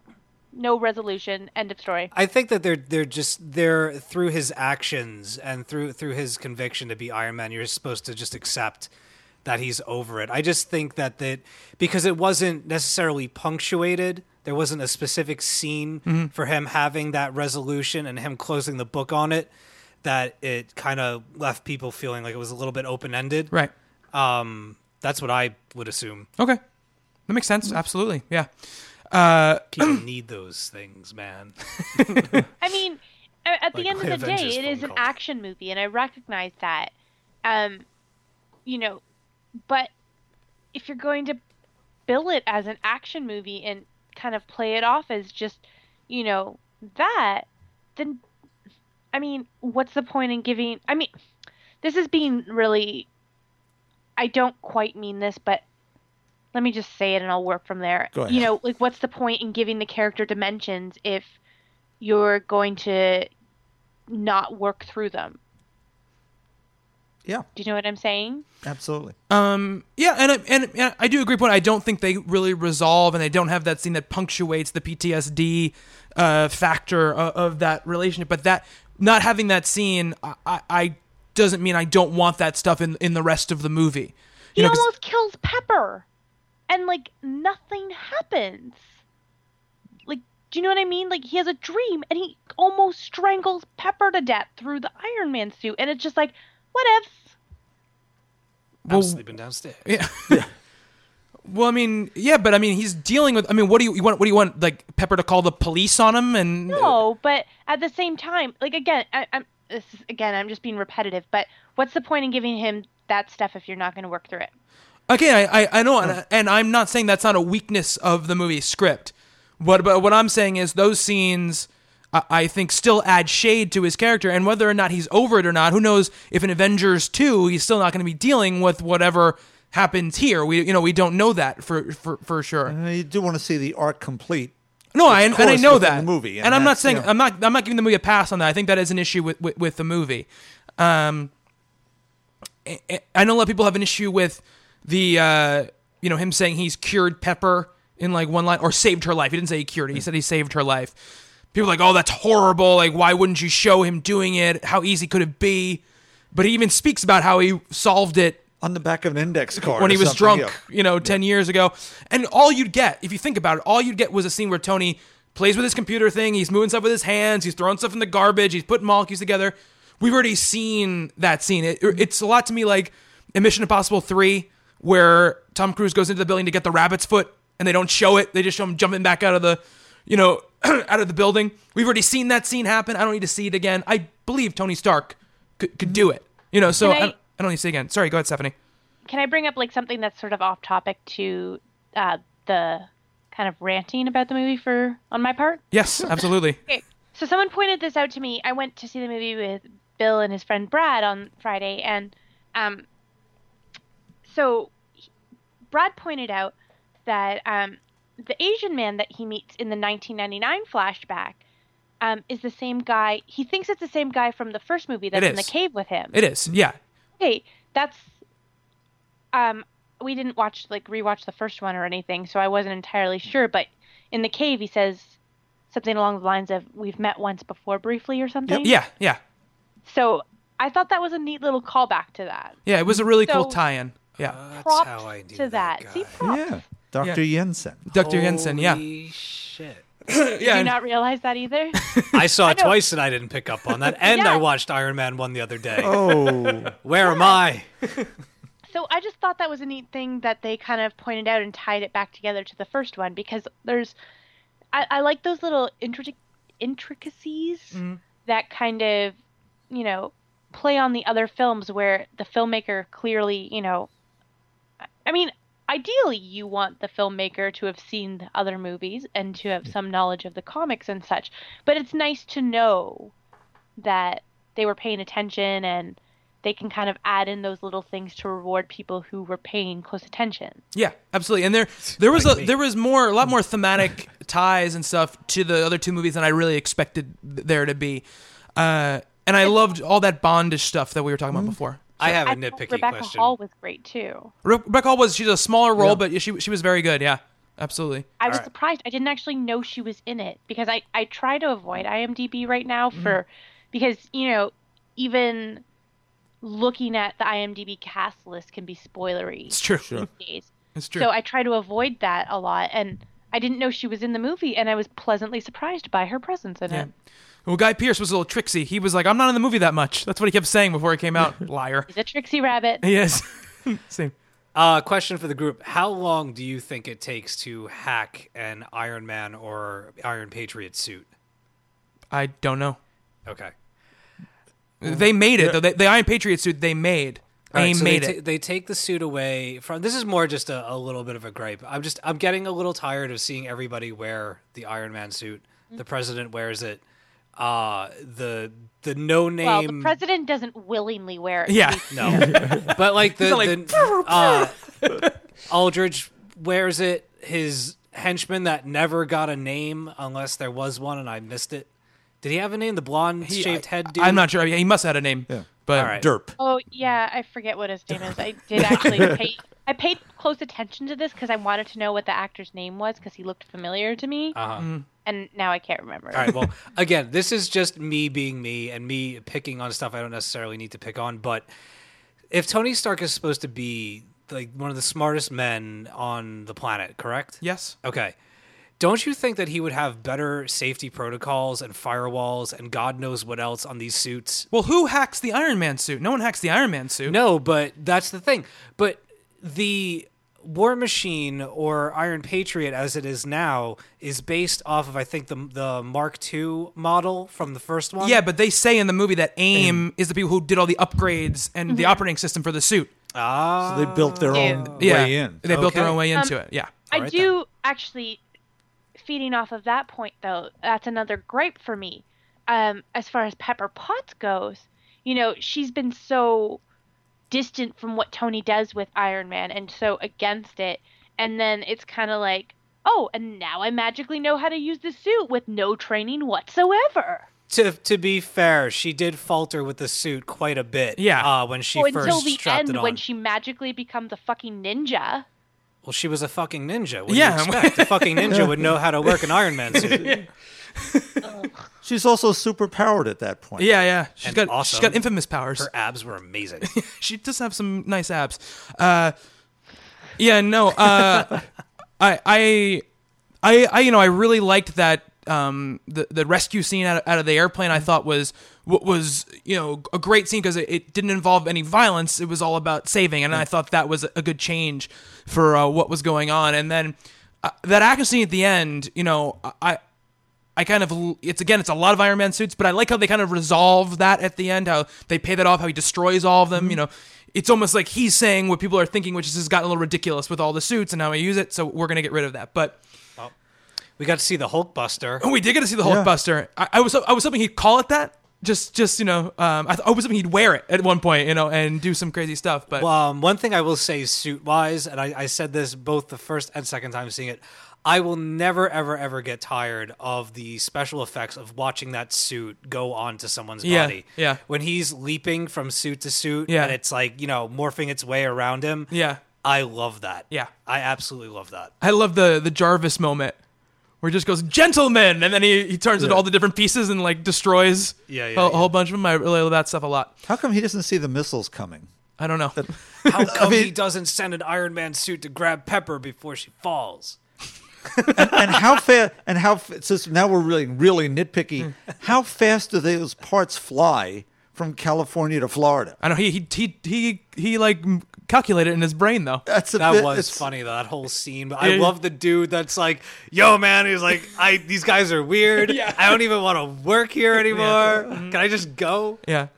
That was the biggest laugh for me. And all that stuff. I just had so much fun watching the movie when it comes down to it that it overrides a lot of the nitpicks. Because for me, my whole philosophy about these movies in general, and most movies in general, is that I don't really think there's any movies without flaws. I just think there are movies that are good enough where you don't care about the flaws. You know what I mean? And for me, this movie was on that level for me personally. I recognize a lot of the flaws you guys point out, and I think they're very, very valid. But when watching the movie, I just didn't care about them. You know what I mean? My friend's mother, Marnie, she saw the film with us. And we were in the parking lot. We always discuss the films that we see together, afterwards. And I'm bringing up all these little things, all these little nitpicks. And she goes, "Hey, Steve." I'm like, "What's up?" She goes, "Shut up." And I'm like, "What?" And she's like, "I just want to have fun. I had fun. Shut up." And so I had to keep my mouth shut. It was awesome. That's really funny. That's really, really funny. All right, so before we wrap this discussion up, anybody have anything else they want to say about the movie before we move on? Go see it. I love Jon Favreau doing Vincent Vega. Yeah.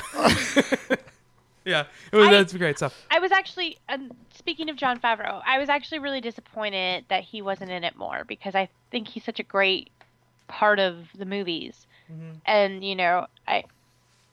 I thought he was fun. Maybe he lost his badge and couldn't get back onto the set. Or, I feel like it's probably just as much as he's not really in the other ones that much.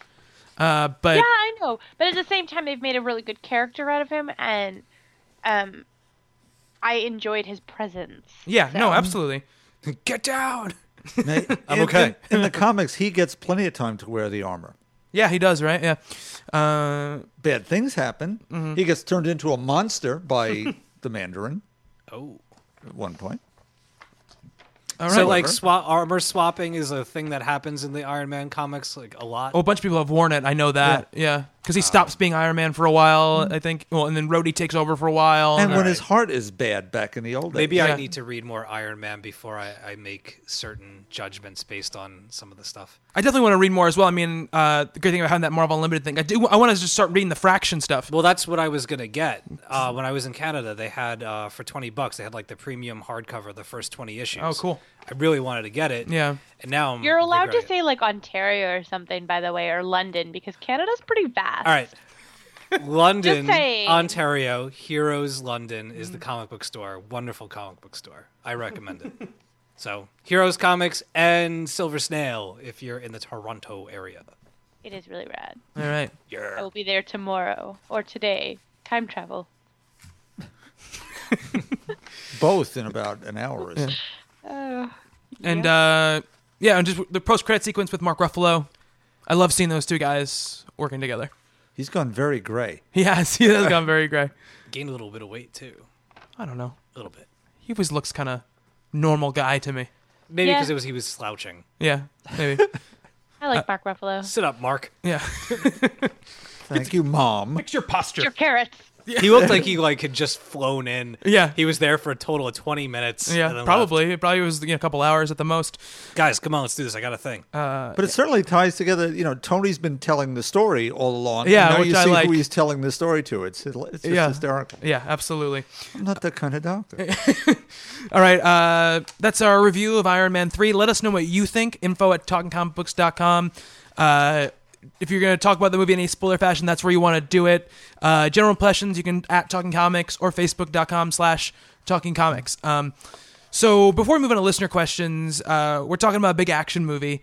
And there's a person who passed away this week without whom these big action movies wouldn't exist. So, Bob, why don't you tell us? Yeah, it's today, as a matter of fact, Ray Harryhausen, who didn't create stop motion animation, but for generations of us certainly codified what that meant to spectacle in film with the Sinbad movies, the original Clash of the Titans, monster movies like Beast from 20,000 Fathoms and Came from Beneath the Sea.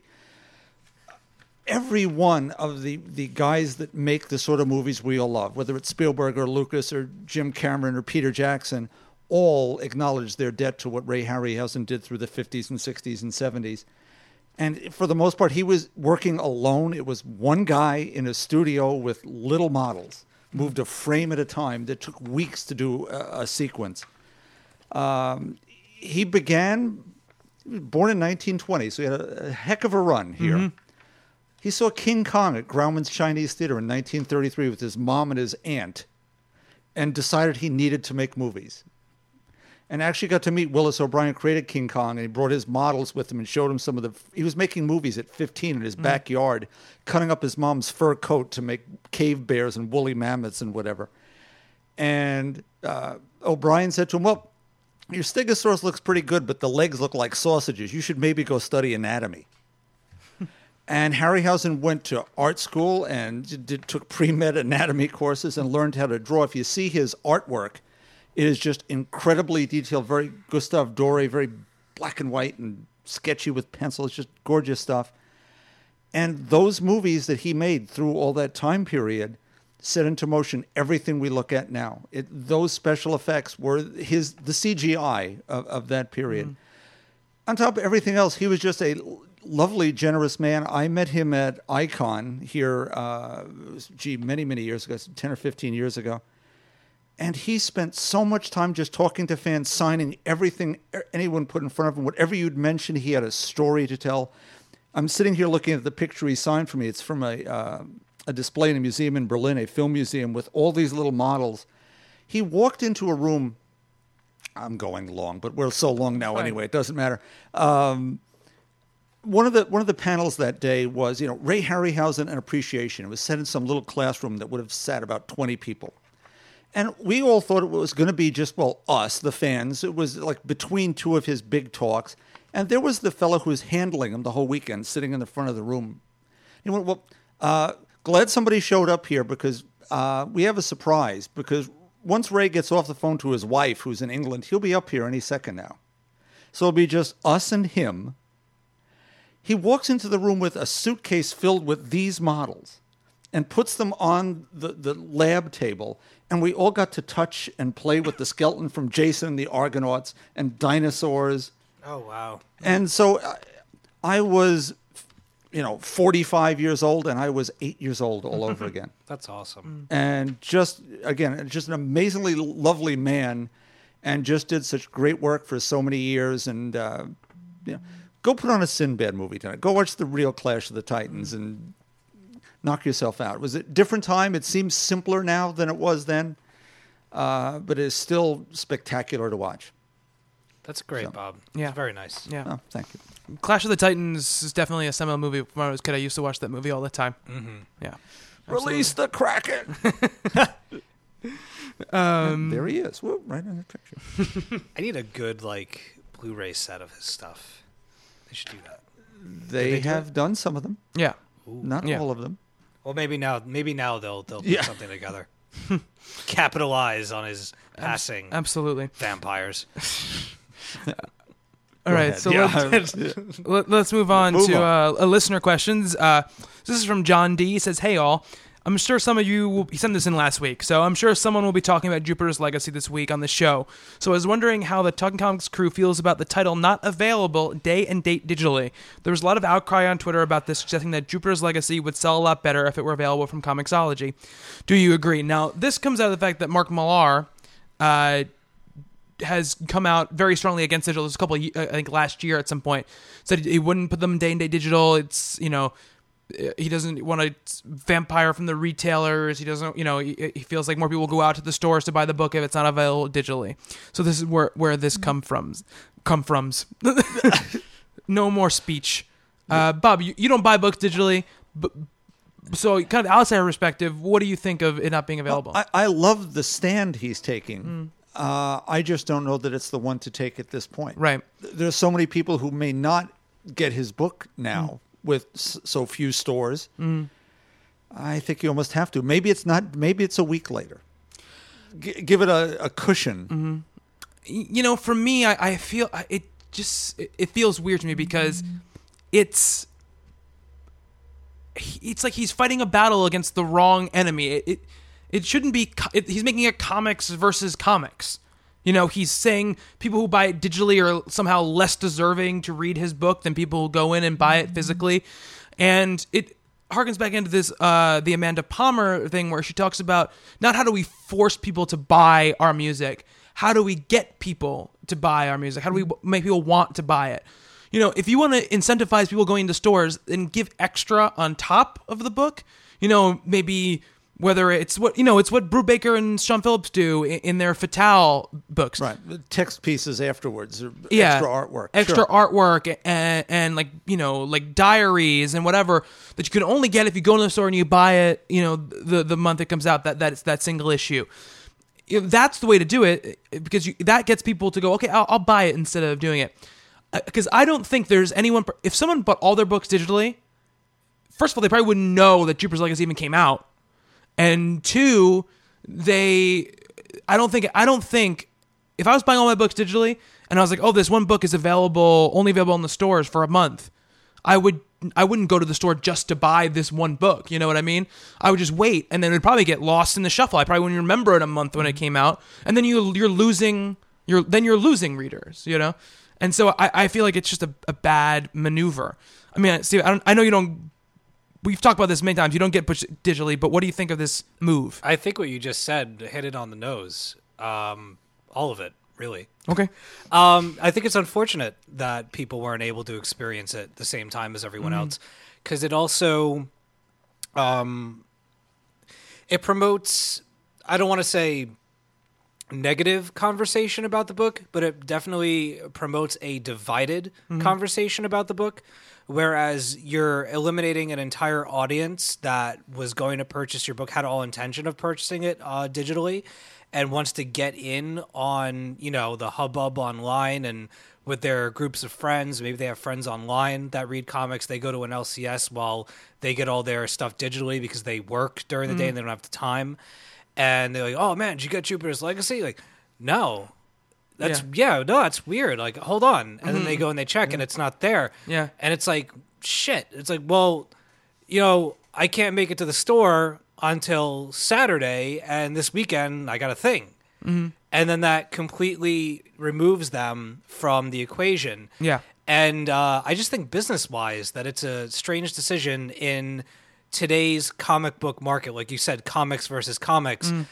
I don't necessarily think that taking a stand or making it available to one and not the other is the smartest way to get readers into your book, especially the first issue, because that's where you want to grab them. And personally, I loved Jupiter's Legacy. I thought it was awesome. And if I wanted to talk to somebody who I really value their opinion on comics, but I know they buy digitally, and they're like, well, I'm gonna have to wait a month to give you my opinion. Right. I'd be like, well, that sucks. Yeah.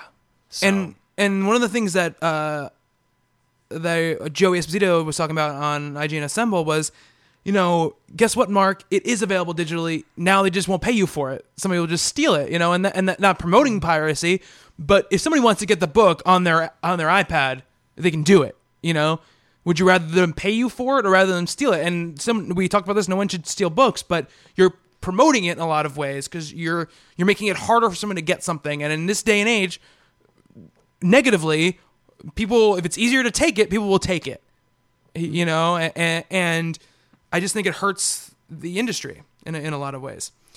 All right, moving on. This is from Logan, who I believe Bob has been conversing with via email. Logan and his brother Joni. Yes, sir. Logan says, I want to read Marvel. I've been picking up a few back issues of Amazing Spider-Man, One More Day, and Brand New Day, volumes 1 through 3. And I've picked up all the Hawkeye stuff because you guys talk about it all the time, and I'm loving both of them. No, we don't. I also pick up Hickman's FF Collection, Volume 1. He wants to read X-Men and Avengers, but can't afford to read all the books. Where should I start? What run should I read? Love the podcast. You guys are awesome. So obviously you shared with him some things. Oh, yeah. So Now, I did mention to him that Rob would be the guy to talk about Spidey. Right, yeah. But, he was doing Brand New Day and One New Day. So I said, okay, that pretty much leads you into where you're going. Yes. Talked about House of M with him just because of how important it is, though I'm not thrilled with how that all went and what it all led to. Certainly, he sent me a letter just before I left, which I haven't gotten to answer yet. So I can answer both ways. Certainly, if you're looking for jumping on points, looking at the Fraction, FF, and Fantastic Four, which the first trade came out and is the blended 3 issues of each, is certainly a great way to see where that's going. And it isn't necessary, really, to have read the Hickman moving into this. As long as you sort of know who Reed and Sue and Ben and Johnny are and their kids, you're going to be pretty good to go. He's already getting some of that backstory there. What would you guys say for X-Men and Avengers at this point?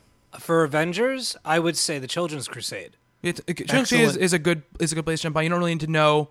You're definitely going to be in bed with a lot of characters, so you don't know. But I think that if you just go along with it, you'll be fine. Well, I think if you wanna move into present day stuff, yeah, absolutely. That if sometimes the present day is much easier to get your hands on.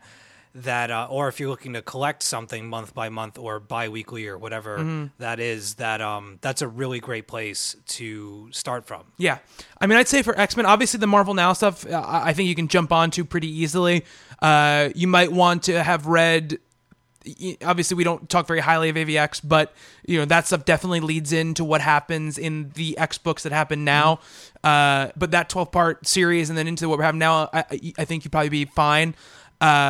I think X-Men Schism into Uncanny when it restarted at 1 again a couple of years ago, and Wolverine the X-Men, I think those runs, which I think are 18 or 19 issues long each, with Schism, which is the mini series where you can get collected.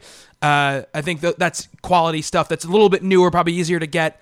You can probably find pretty good deals on those trades when it comes to checking Amazon. Well, he's going to do a lot of stuff digitally. He's buying the newer stuff digitally because it's certainly and he wants to go way back too. So we're buying trades on some of the earlier stuff. And if he's doing digitally, I mean, if you really want to own something, I totally understand that. But sign up for the Marvel Unlimited thing. It's either try it for a month, pay $10, spend a month, check it out. They got a ton of old stuff. They got full runs. If you read something you really love, then go out and buy that trade. But I think if you're really looking to get in that Marvel stuff, I think that's a great way to get in. Like the Fraction Iron Man stuff is all on there. Is it really? Yeah. So that saves you a lot of money. And if you go crazy for it, you keep reading from the Marvel Now stuff that's happening now, or you go back and you buy older trades or whatever you're going to do to fill out your collection. But try that out, because if you're really looking to dive in, it's a really good place to go. And they do some cool stuff there, like they feature stuff every week. So last week they were featuring Ultron stuff, and they give you like a kind of census of Ultron stories throughout the years, like the first Ultron story, and then back in '57. Yeah. So they do cool stuff like that. So if you're looking to get into Marvel, I'd say definitely check that out. Word up. I think for the third year in a row, I'm going to ask for money for Christmas so I can attempt to get an iPad again. Nice. This is from Ben. It's more of a statement than a question, but hey guys, I thought I would help out with some discussions that have come up in past episodes. There's been some talk about alternatives to downloading torrents, as well as the extremely high price of the book Rachel Rising on Amazon. I've recently started using the website InStockTrades.com and purchased the first volume of Rachel Rising last night for $11.89. Wow. Nice. The prices are usually similar to Amazon, but for books like this, it's a great option. I hope this helps. So that's InStockTrades.com. Circling that as Thank we you, speak. Ben. Yes, thank you very much. Rachel Rising. Yeah. So good. Everybody's on the train now. Yeah. No. Next over Bob. If you read it, you would be. This is from Rob, and he says, "Hey team, hopefully Stephanie is back to tackle this question since it involves the female perspective, but it's generally for all of you. I've recently convinced my wife to read Saga, and she really likes it. I'm a Capes and Mutants guy, and I don't read too much outside of that genre aside from Saga. I was wondering where to suggest her to go next. Her tastes in reading are anything from Twilight to Wuthering Heights to Harry Potter. She loves a great story and is pretty open. I've heard you suggest Rachel Rising and Morning Glories. Should I start there?" Can I make a... Ooh. Well, let Stephanie go first. It was directed towards her. Oh, ladies first. Yeah. Wow. Whatever. I had a near-death experience. Yeah, a Spiders. spider. I know, guys. Sorry, They're I gonna wasn't eat your talking because face. a spider, the biggest spider I've ever seen in Canada, just decided to hover above my pillow, and I freaked the fuck out. So I had to disappear. And anyways, I'm back. All right. True story. It's a spider Anyways, the size no of a comment. Buick. It's got You know. babies. Morning Glories, I think we all know near the later issues I kind of fell off it a bit, but the first couple of volumes at the very least are amazing, and I do highly recommend them. I'm sorry, I can't remember if you said it was your wife or your girlfriend. Wife. Okay, wife. If she's a fan of Lost, I definitely think that Morning Glories would be something completely up her alley. It's a great series, and Nick Spencer and Joe Eisma are fantastic. Something that, maybe a non-comic reader could really get into.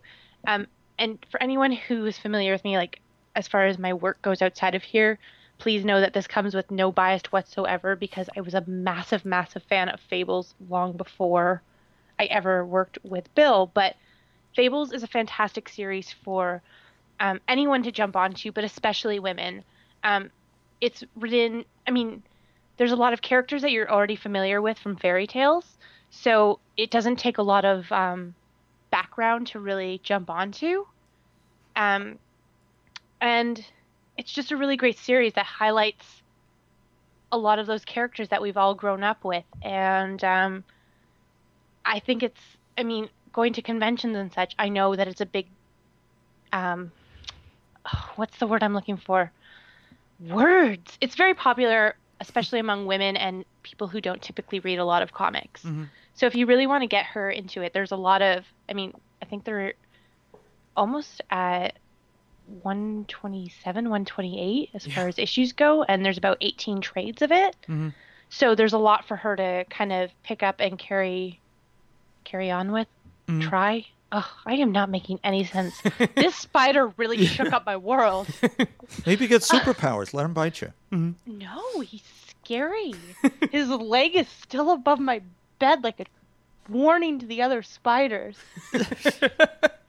But anyways, truly, Fables is fantastic. I'm trying to think of other things. Rachel Rising is another comic that I think anyone could pick up, but I don't know if it would be the best choice for a new reader.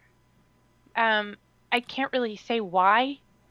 I don't know. Bobby, as far as Rachel Rising goes? Yeah, I don't know if it would be the book I'd put in somebody's hands if they weren't reading any comics. Right. I think it definitely has broad appeal, but I think, even though this is proved wrong, but I think it's more the exception than the rule by The Walking Dead, I think the black and white art will put people off who are not comic book fans right off the bat. I think that you need to kind of work up to that, because it's not initially, I think, pleasing to general audiences to look at something that's black and white. It's why they don't make black and white movies. It's not inferior in any way. It's gorgeous, gorgeous looking book. But I think it holds less of that wow visual appeal that I think hooks in new readers of both genders every way. I mean, we talked about these books before, but Lock and Key. Well, the thing is, I'm kind of running this experiment on our friend Jackie right now, and I just kind of give her books I think that would work, and so I gave her Lock and Key, and she went crazy for it. Morning Glories, like we talked about. American Vampire, I gave her as well, and she really, really loved that.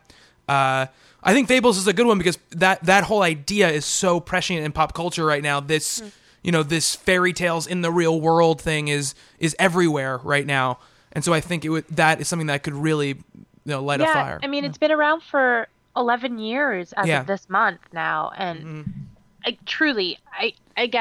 speak without bias when I say that it's one of my favorite series ever. And I think Bill's convinced that I don't actually read it, but it's fantastic. And same with Fairest, the spin-off series. It's another book that's fairly new. I think the 15th issue just came out, and you can hop on at the 15th issue because it's a brand new arc with brand new characters that have never been in the series before, for the most part. No spoilers. And you can just hop on there, and I think it would be something that you can enjoy. I'm trying to think. Batgirl. Brian Q. Miller's Batgirl. I gave this series to my friend Amy, who doesn't really read comics at all, and she was just like, I swear to God, she grabbed my shirt and was like, where is there more? And I was like, that's it. They canceled this after that. She was like, why? And there was this really dramatic, angst. And it's one of those series that you don't need a lot of background on to kind of jump into, but it gives, if she's interested in learning more about the superhero world, it's a really great jumping on point for someone to kind of, be introduced to DC and the Batman universe and be like, where can I learn about more of these characters? And especially for women, it's a great series. And there's 3 volumes. A couple of them, albeit, are really hard to find because DC discontinued them, but really great nonetheless. Absolutely. Steve, you had a couple you wanted to... Yeah, I've got 2 suggestions. I've been with my girlfriend since the start of the new year, and she's always been very geeky. She read comics as a kid and in her, early teens, but then she kind of fell away from it for a little while. And since her and I have been together, I've kind of reinvigorated her love for the medium. And one of the series that I immediately tried on her, and she fell in love with it, is Jim McCann's Mind the Gap.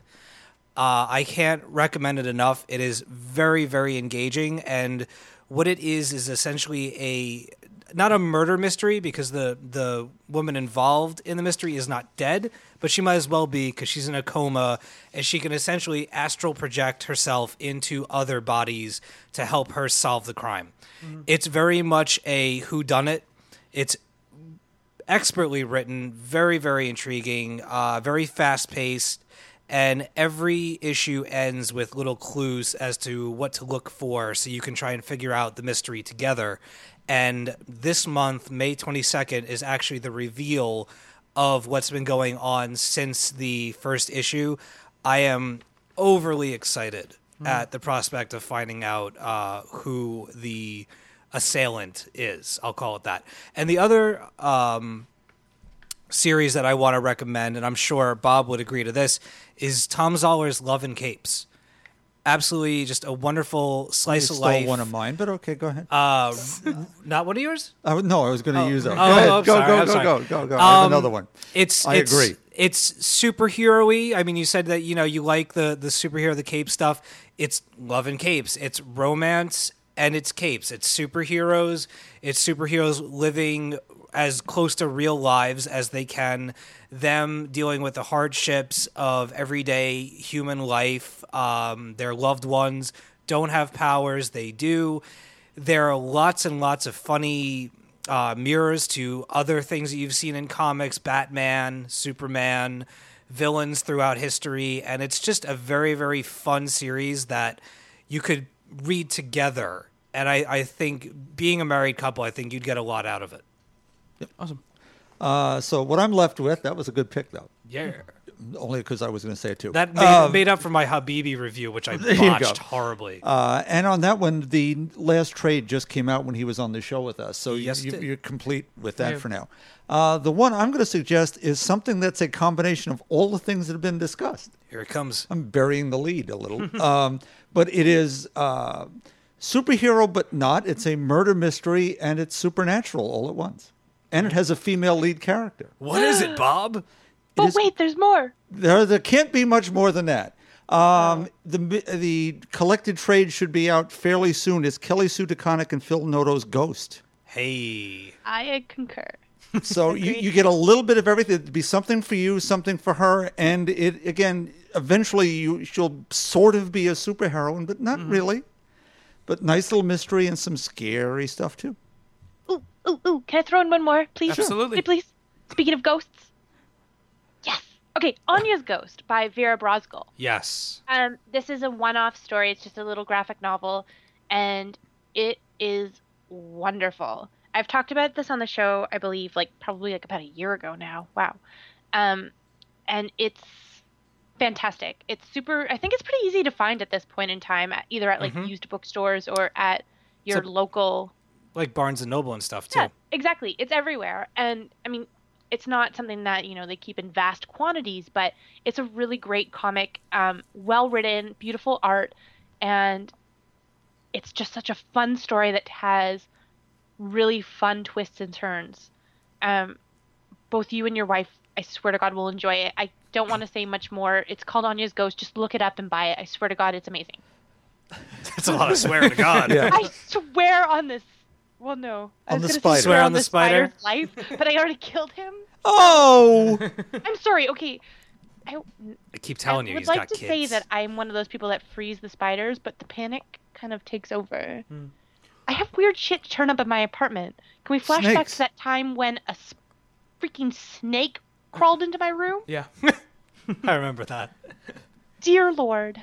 My rule is if it comes into my bedroom area, it's pretty much forfeited its life. Oh, I have a rule. Hack. You can I have a hang out, but Yeah. if you fly in my face, Yeah. or you go near my ear and I can hear you in my ear, you're done. Yeah. Totally. Spiders, you want to lurk in the corners of my room? We are cool. You go near my bed and shit's going to get real. I love Like- it when I get yellow jackets inside my windowsills and I go at them with some kind of an aerosol. Oh. Right. There was a snake in my room. Ugh. All right. but you handled him with Tupperware and brought him outside. Did. And then I got kind of attached to him once he was in the Tupperware and completely non-threatening. She put his head as a trophy on her door and said, did. "Keep out snakes." Let this be a lesson to the rest of you. Blasphemy. I was Tacked him to the kind. door. Yeah. I was kind to him. I named him. What did you name him? I can't remember. Mr. Wiggles. Yeah. Actually, I feel like it might have been something along those lines, like Sir Wigglester. Sir Wiggles a lot. Surprise. So back on the rant. Yeah. So that's gonna be it for our listener questions for today. Thank you we guys for mangled writing that, in. We've got a couple more that we'll get to next week. And again, guys, send them in. info@talkingcomicbooks.com, at Talking Comics on Twitter, and facebook.com/talkingcomics. We have a couple more that we need to get to next week, but don't worry, guys, we will get to all of your questions eventually. After all, we're the biz. Yeah, we are the biz. When I'm not freaking out about spiders and things, I'm sorry Yes. that took up time. It's all right. It's totally okay. So let's talk about what's on the shelves right now. From our Oh my God, what? Spiders. From our KA Entertainment, we have Mumbai Confidential Volume 1. We've got, from Archie, we've got Jughead's Double Digest number 192, Life with Archie number 29, Mega Man number 25, and Sonic Super Special Magazine number 7. Uh-oh. Oh my! I can't believe that there's still an audience for Sonic the Hedgehog. There is. I've heard good things, but it just blows my mind that he's still relevant. It could be the new My Little Pony, and you're He you're needs a denigrating. good video game. Yeah, that's never going to happen. There hasn't been a good video game in Sonic in like 20 years. Big summer movie, maybe. From Aspen Comics, we have Fathom Volume 4, number 9. Legend of the Shadow Clan number 4. We talked about Fathom a little bit in the Free Comic Book Day thing, and one of our listeners wrote it on Facebook and basically said, they were kind of disappointed that we didn't know what it was. Apparently, it used to be a huge series. Yeah, back in the I didn't know days, that. Yeah, I didn't know that at all. So Michael Turner? Yeah, Michael Turner. Yeah, Bob knows. There you go, listener. Bob knows. Didn't read it, but I Yeah. know what it was. From Avatar Press, we have Ferals number 14, Uber number 1. From Boom Studios, we have Bravest Warriors number 8. We've got Grace Randolph's Superbia number 7. From Dark Horse, we have Buffy the Vampire Slayer season 9 number 21. We've got Creepy Comics number 12. Great cover. Yeah, it is a great cover. Star Wars number 5 and X number 1. Is that the real Star Wars? Yes, it's the Brian Wood Star Wars. From DC Comics, we have Batman number 20. Yeah. Batman and Red Hood number 20. Yeah. Batman Arkham Unhinged number 14. The trade paperback of Batman Death by Design, so it's previously only been on hardcover. Sweet. Really great Matt Kidd book. We've got Constantine number 3, Deathstroke number 20, which is the final issue. Demon Knights number 20. Green Lantern Corps number 20. Now, this is an interesting situation I want to talk about real quick. The Green Lantern number 20 was supposed to come out before this. Oh. It's the finale to The Wrath of the First Lantern. This Green Lantern Corps book is the epilogue to Wrath of the... So don't I'm read so it. glad So don't that I've read been it. waiting till the So end. it says it on the cover, but just don't read it before you read. I think next week is the big 82-page Jeff Johns final issue of Green Lantern. Why not just hold it for a week? I don't know. That's a very good question. DC strikes again. Yeah. There's a third printing of Injustice: Gods Among Us number 1, which is a book that nobody can find. So Damn. yeah. Justice League of America number 3, Katana number 4, Ravagers number 12, which is the final issue. We've got Smallville season 11 number 13, Suicide Squad number 20. Yes. Which is a new creative team. Les Cott, Wild Children and Change is the new writer. Yep. Superboy number 20, also a new team. Justin Jordan, writer of Luther Strode, and Shadow Man is taking over Superboy duties. Which sounds a little bit weird to say. Okay, He's Sarah taking- Silverman. Yeah, He's taking those Superboy duties. And he's taking control of them. you said duties. Team 7 number 8, which is the final issue, and Threshold number 5. And Team 7 didn't last long. It did not. From Dynamite Entertainment, we have Damsels Mermaids number 1, Dark Shadows number 16. Are you excited about Damsels Mermaids, Stephanie? Probably not, but it's gonna be the and Miss yet Fury I version. am. It's one of her trigger words. Yeah, mermaids. Yeah. Squirrel. It really is.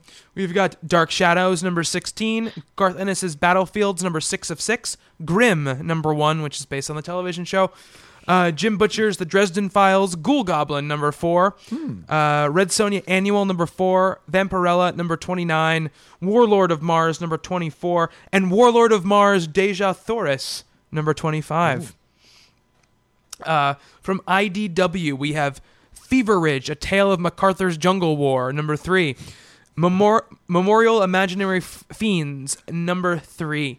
We have Rocketeer, Hollywood Horror number 4, Last one. Star Trek number 20, and Transformers Spot Trail Cutter number 1. Hoist. From Image Comics, we've got Chin Music number 1, Chin music. Sorry. the trade paperback of Comeback. We've got Prophet number 35, Storm Dogs number 5 of 6, Walking Dead number 110, and Witchblade number 166. From Marvel Comics, we've got Alpha Big Time number 4, Astonishing X-Men number 62, Avengers number 11, Avengers Arena number 9, Avengers Assemble number 15 AU. We've got Avenging Spider-Man number 20. We've got Castle, A Calm Before the Storm number 5, Deadpool number 9, Fearless Defenders number 4. Yeah. Iron Man number 258.2. We've got Secret Avengers number 4. We've got Thor, God of Thunder number 8. Yes. Ultimate Comics, The Ultimates number 24. Uncanny Avengers number 8. Uncanny X-Force number 4. Wolverine number 3. From Valiant, we have Archer and Armstrong number 0. And we've got Harbinger number 0 and Harbinger. Oh no, sorry, no. Harbinger number 12. Harbinger number 0 is the second print. And from Zenoscope, we have Grimm Fairy Tales presents Robin Hood Wanted number 1. So Wow, that was quick. Yeah, it was. I think it actually might be a semi-light week this week. Oh, I meant the Robin Hood thing. Oh. That was a really quick follow-up to... That series just ended, like, maybe 3 months ago. Interesting. It was good. So that's it. That's what's on the shelves right now. Before we go, though, Stephanie, you have some kind of cool news that happened to you. Do. I don't know all the details yet, but I've been asked to be on a Man of Steel panel. Wow. Yeah, in Toronto, I've been asked to be a part of, I guess, like, Warner's teamed up with, like, Gillette or something. And so I get to go to, like, a private screening of the movie, and then there's, like, this after party in which there's going to be this panel discussion about shaving. Superman. And because Gillette's partially sponsoring it, we're discussing how Superman shaves. Which has actually already been discussed in comics, but Yes, let's it not has. tell Gillette this because I'm going to pretend to be like super smart and be like, So we won't even say it on the air. exactly. So, you know, I'm pretty excited to be a part of it, and hopefully I can get you guys some words about the Man of Steel movie before it hits theaters. And I thought you were going to send us some free razor blades or something. yeah, guys, some like Superman kryptonite blades. Yeah. Yeah. I don't know. I got Absolutely. nothing. Maybe they're Shave once Man a of week or Steel something. edition. Yeah. But yeah, no, it's really cool. They found me because of the podcast, and I'm going to be one of 3 panelists at this thing. So I am now a Superman expert. Let it be known. All right. That is happening. So that's happening this weekend? No, it's not this weekend. I just got the news about it this week, actually. Oh, so okay. it won't be happening until a few weeks from now. But Okay. I will keep you posted on the details if it's something that you guys can attend if you're in the Toronto area. And yeah, Yeah. Gives you plenty of time to study 75 years of Superman. Yeah. exactly. So, Oh, yeah. wait, what do I need? What do we mean study? I am an expert. I really hope that you do, like, one of your patented ramblings at this thing. I would pay to see that. It's being filmed and broadcasted on Gillette's website. Yes! Nice. Yes! Few meows would be good. Yeah. First of all, meow. Yeah. Yeah, play to your bass. Meow, meow, meow, meow. And then, Yeah. and then meow. Yep, exactly. This is exactly how it's going to go. Hey, remember Streaky the Super Cat. It's important. All right. Cape and everything. It's just Stephanie just going to go. And Superman was like, boom! Yeah, we'll see how this goes. Yeah. We'll see how this goes. Things are happening. I hope there's alcohol. All right, so that's awesome news. And that is it for the Talking Comics podcast for this week. If you guys want to get in touch with us at Talking Comics on Twitter, info@talkingcomicbooks.com is the email address. Facebook.com/talkingcomics is the Facebook. And, of course, talkingcomicbooks.com is the website for reviews, columns. Adam Shaw just this past weekend put up a column all about all ages books and what kids can read. So it's really cool. Check that out. We obviously have the favorite covers of the week. We have Talk Comics Presents, the news, all the reviews everybody puts up. So check that out at the website. My personal Twitter is at Bobby Shortle. Steve? Mine is at dead_Anchorus. Bob? Bob Ryer at talkingcomicbooks.com. And Stephanie? And I am at Hello Cookie. All right, guys. Again, let us know what you thought about our Iron Man 3 review. Keep your listener questions coming in and keep the feedback coming in. We really, really appreciate it. But that's it. So for Steve, Meow. Bob, and Stephanie, Meow. I have been Bobby. Until next time on Talking Comics, to be continued.